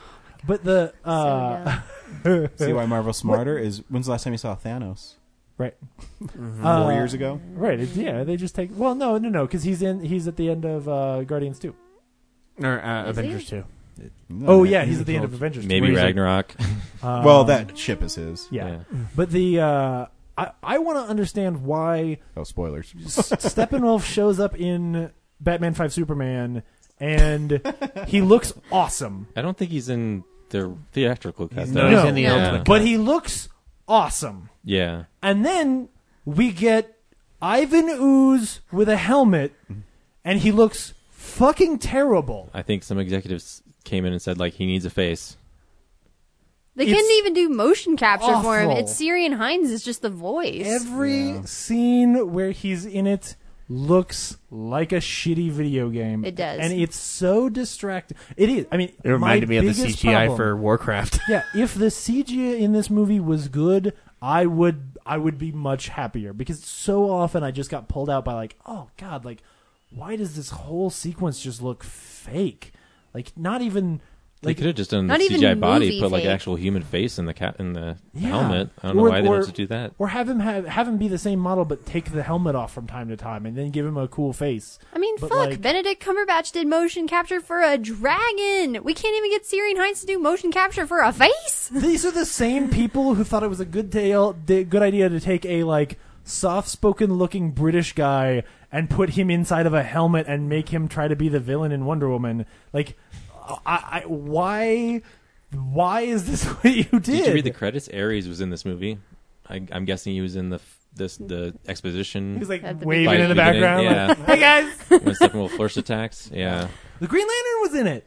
Yeah. That was Or cool. a Green Lantern officer. Well, yeah, but I'm just saying the Green He's Lantern. a Green Lantern because he had the ring. Yeah, But he's not Green the Lantern. Green I mean, he's not Lantern. Hal Jordan. Yeah, no. Yeah. Well, no, but Green Lantern in the movie. Yeah. No one cares. It was Fuck Green Lantern. That was the most exciting part of that flashback sequence to me. I was like, "Ooh, he made a big hammer."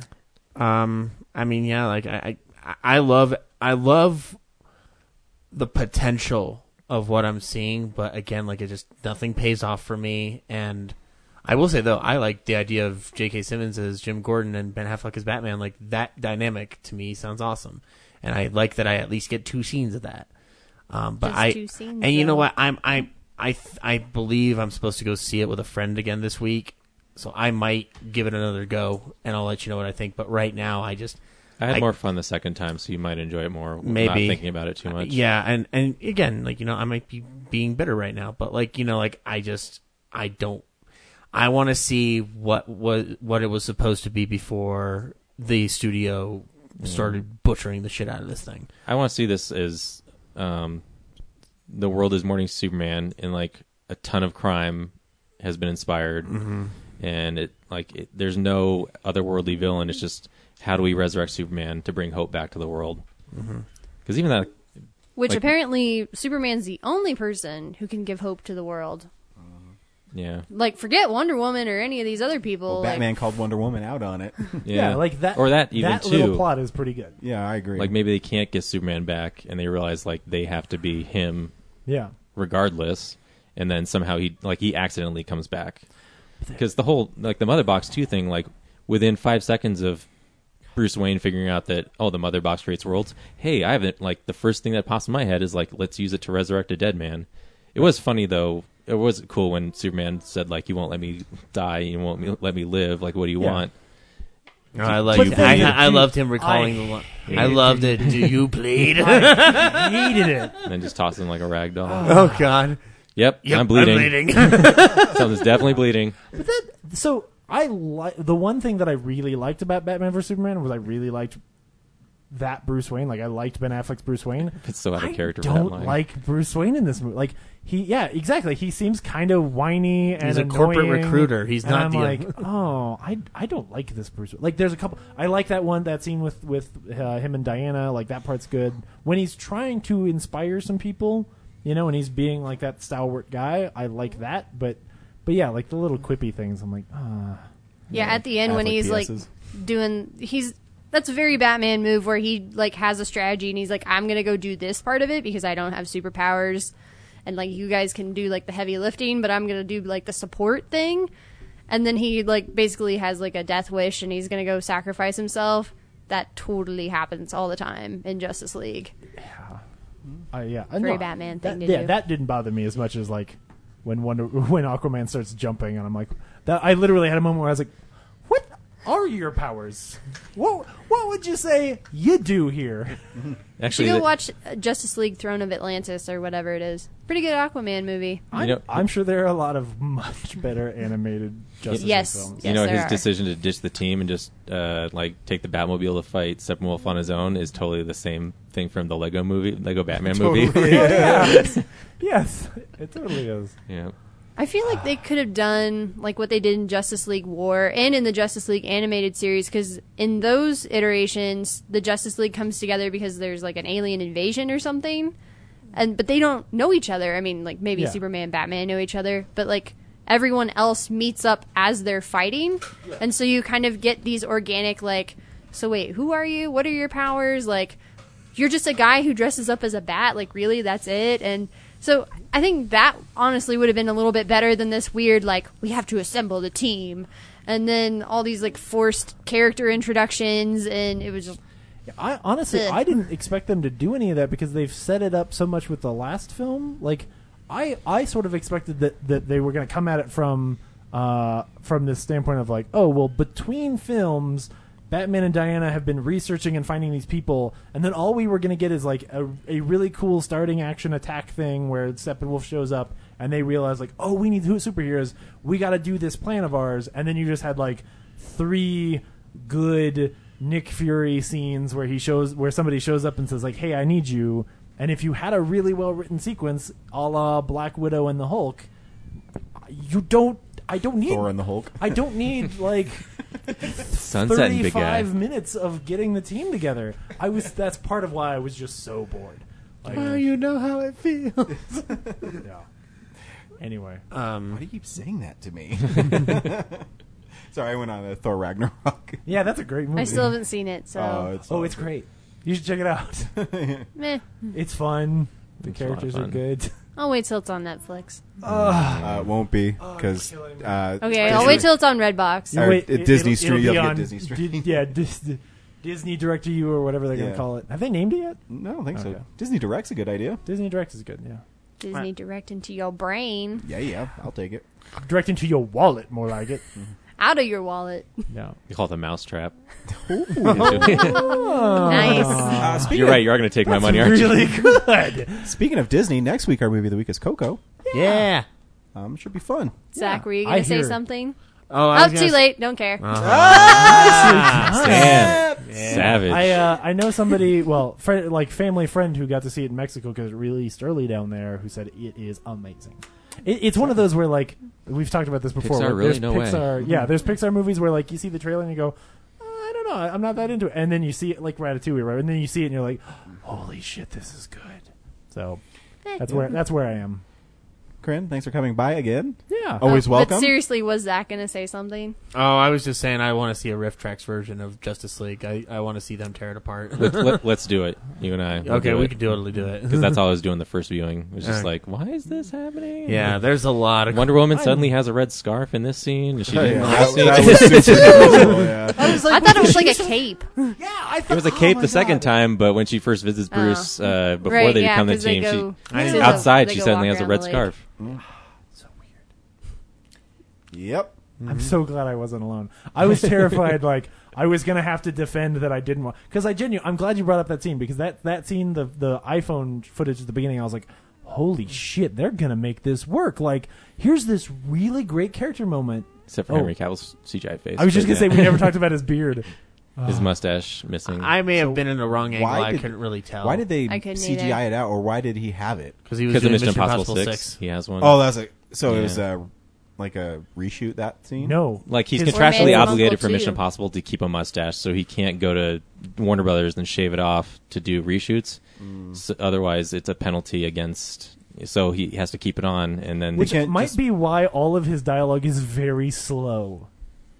He talks very slow the whole time. No, I think just as Happy Superman, he's more calm. Like, he's Superman. No one's going to fuck with him.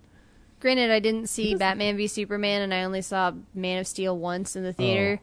But I don't like him as Clark Kent. I like him as Superman, if that makes sense. Yeah. I feel like those scenes where he's Superman, I'm like, okay, yeah, pretty legit. And then when he's Clark Kent, I'm like, this feels weird. I'd say in that movie, like, Also, he's I don't like sort Amy of the Adams. same person. He doesn't really... He doesn't, As Lois Lane. He's freshly Superman, so he doesn't like have a split identity created yet, so it makes sense that... He really should, though. Man of Steel, still the best DCEU film. Yeah. What was I going to say? Oh, also, when he gets resurrected, like, he's in the amniotic fluid with his suit on, and then his suit just gets incinerated, I guess, but his pants are fine. It's so we can have a beefcake moment. And he flew through a ceiling, so maybe it ripped off when he flew through the ceiling. Did you see those arms? We had to see those arms, man. He is pretty jacked. I was like, yeah, he damn. super is. He makes Jason Momoa look like, oh, I guess people just look like that. Bye. Bye. Bye. Dostoevsky. That was great.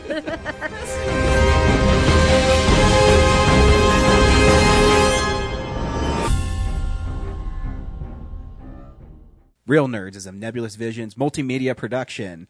We would also like to thank Sparks Mandrill for our music. Additional music from Ben Sounds. Thank you to Alamo Drafthouse. Thank you to Colorado Coins, Cards, and Comics. And thank you for listening to the Real Nerds Podcast.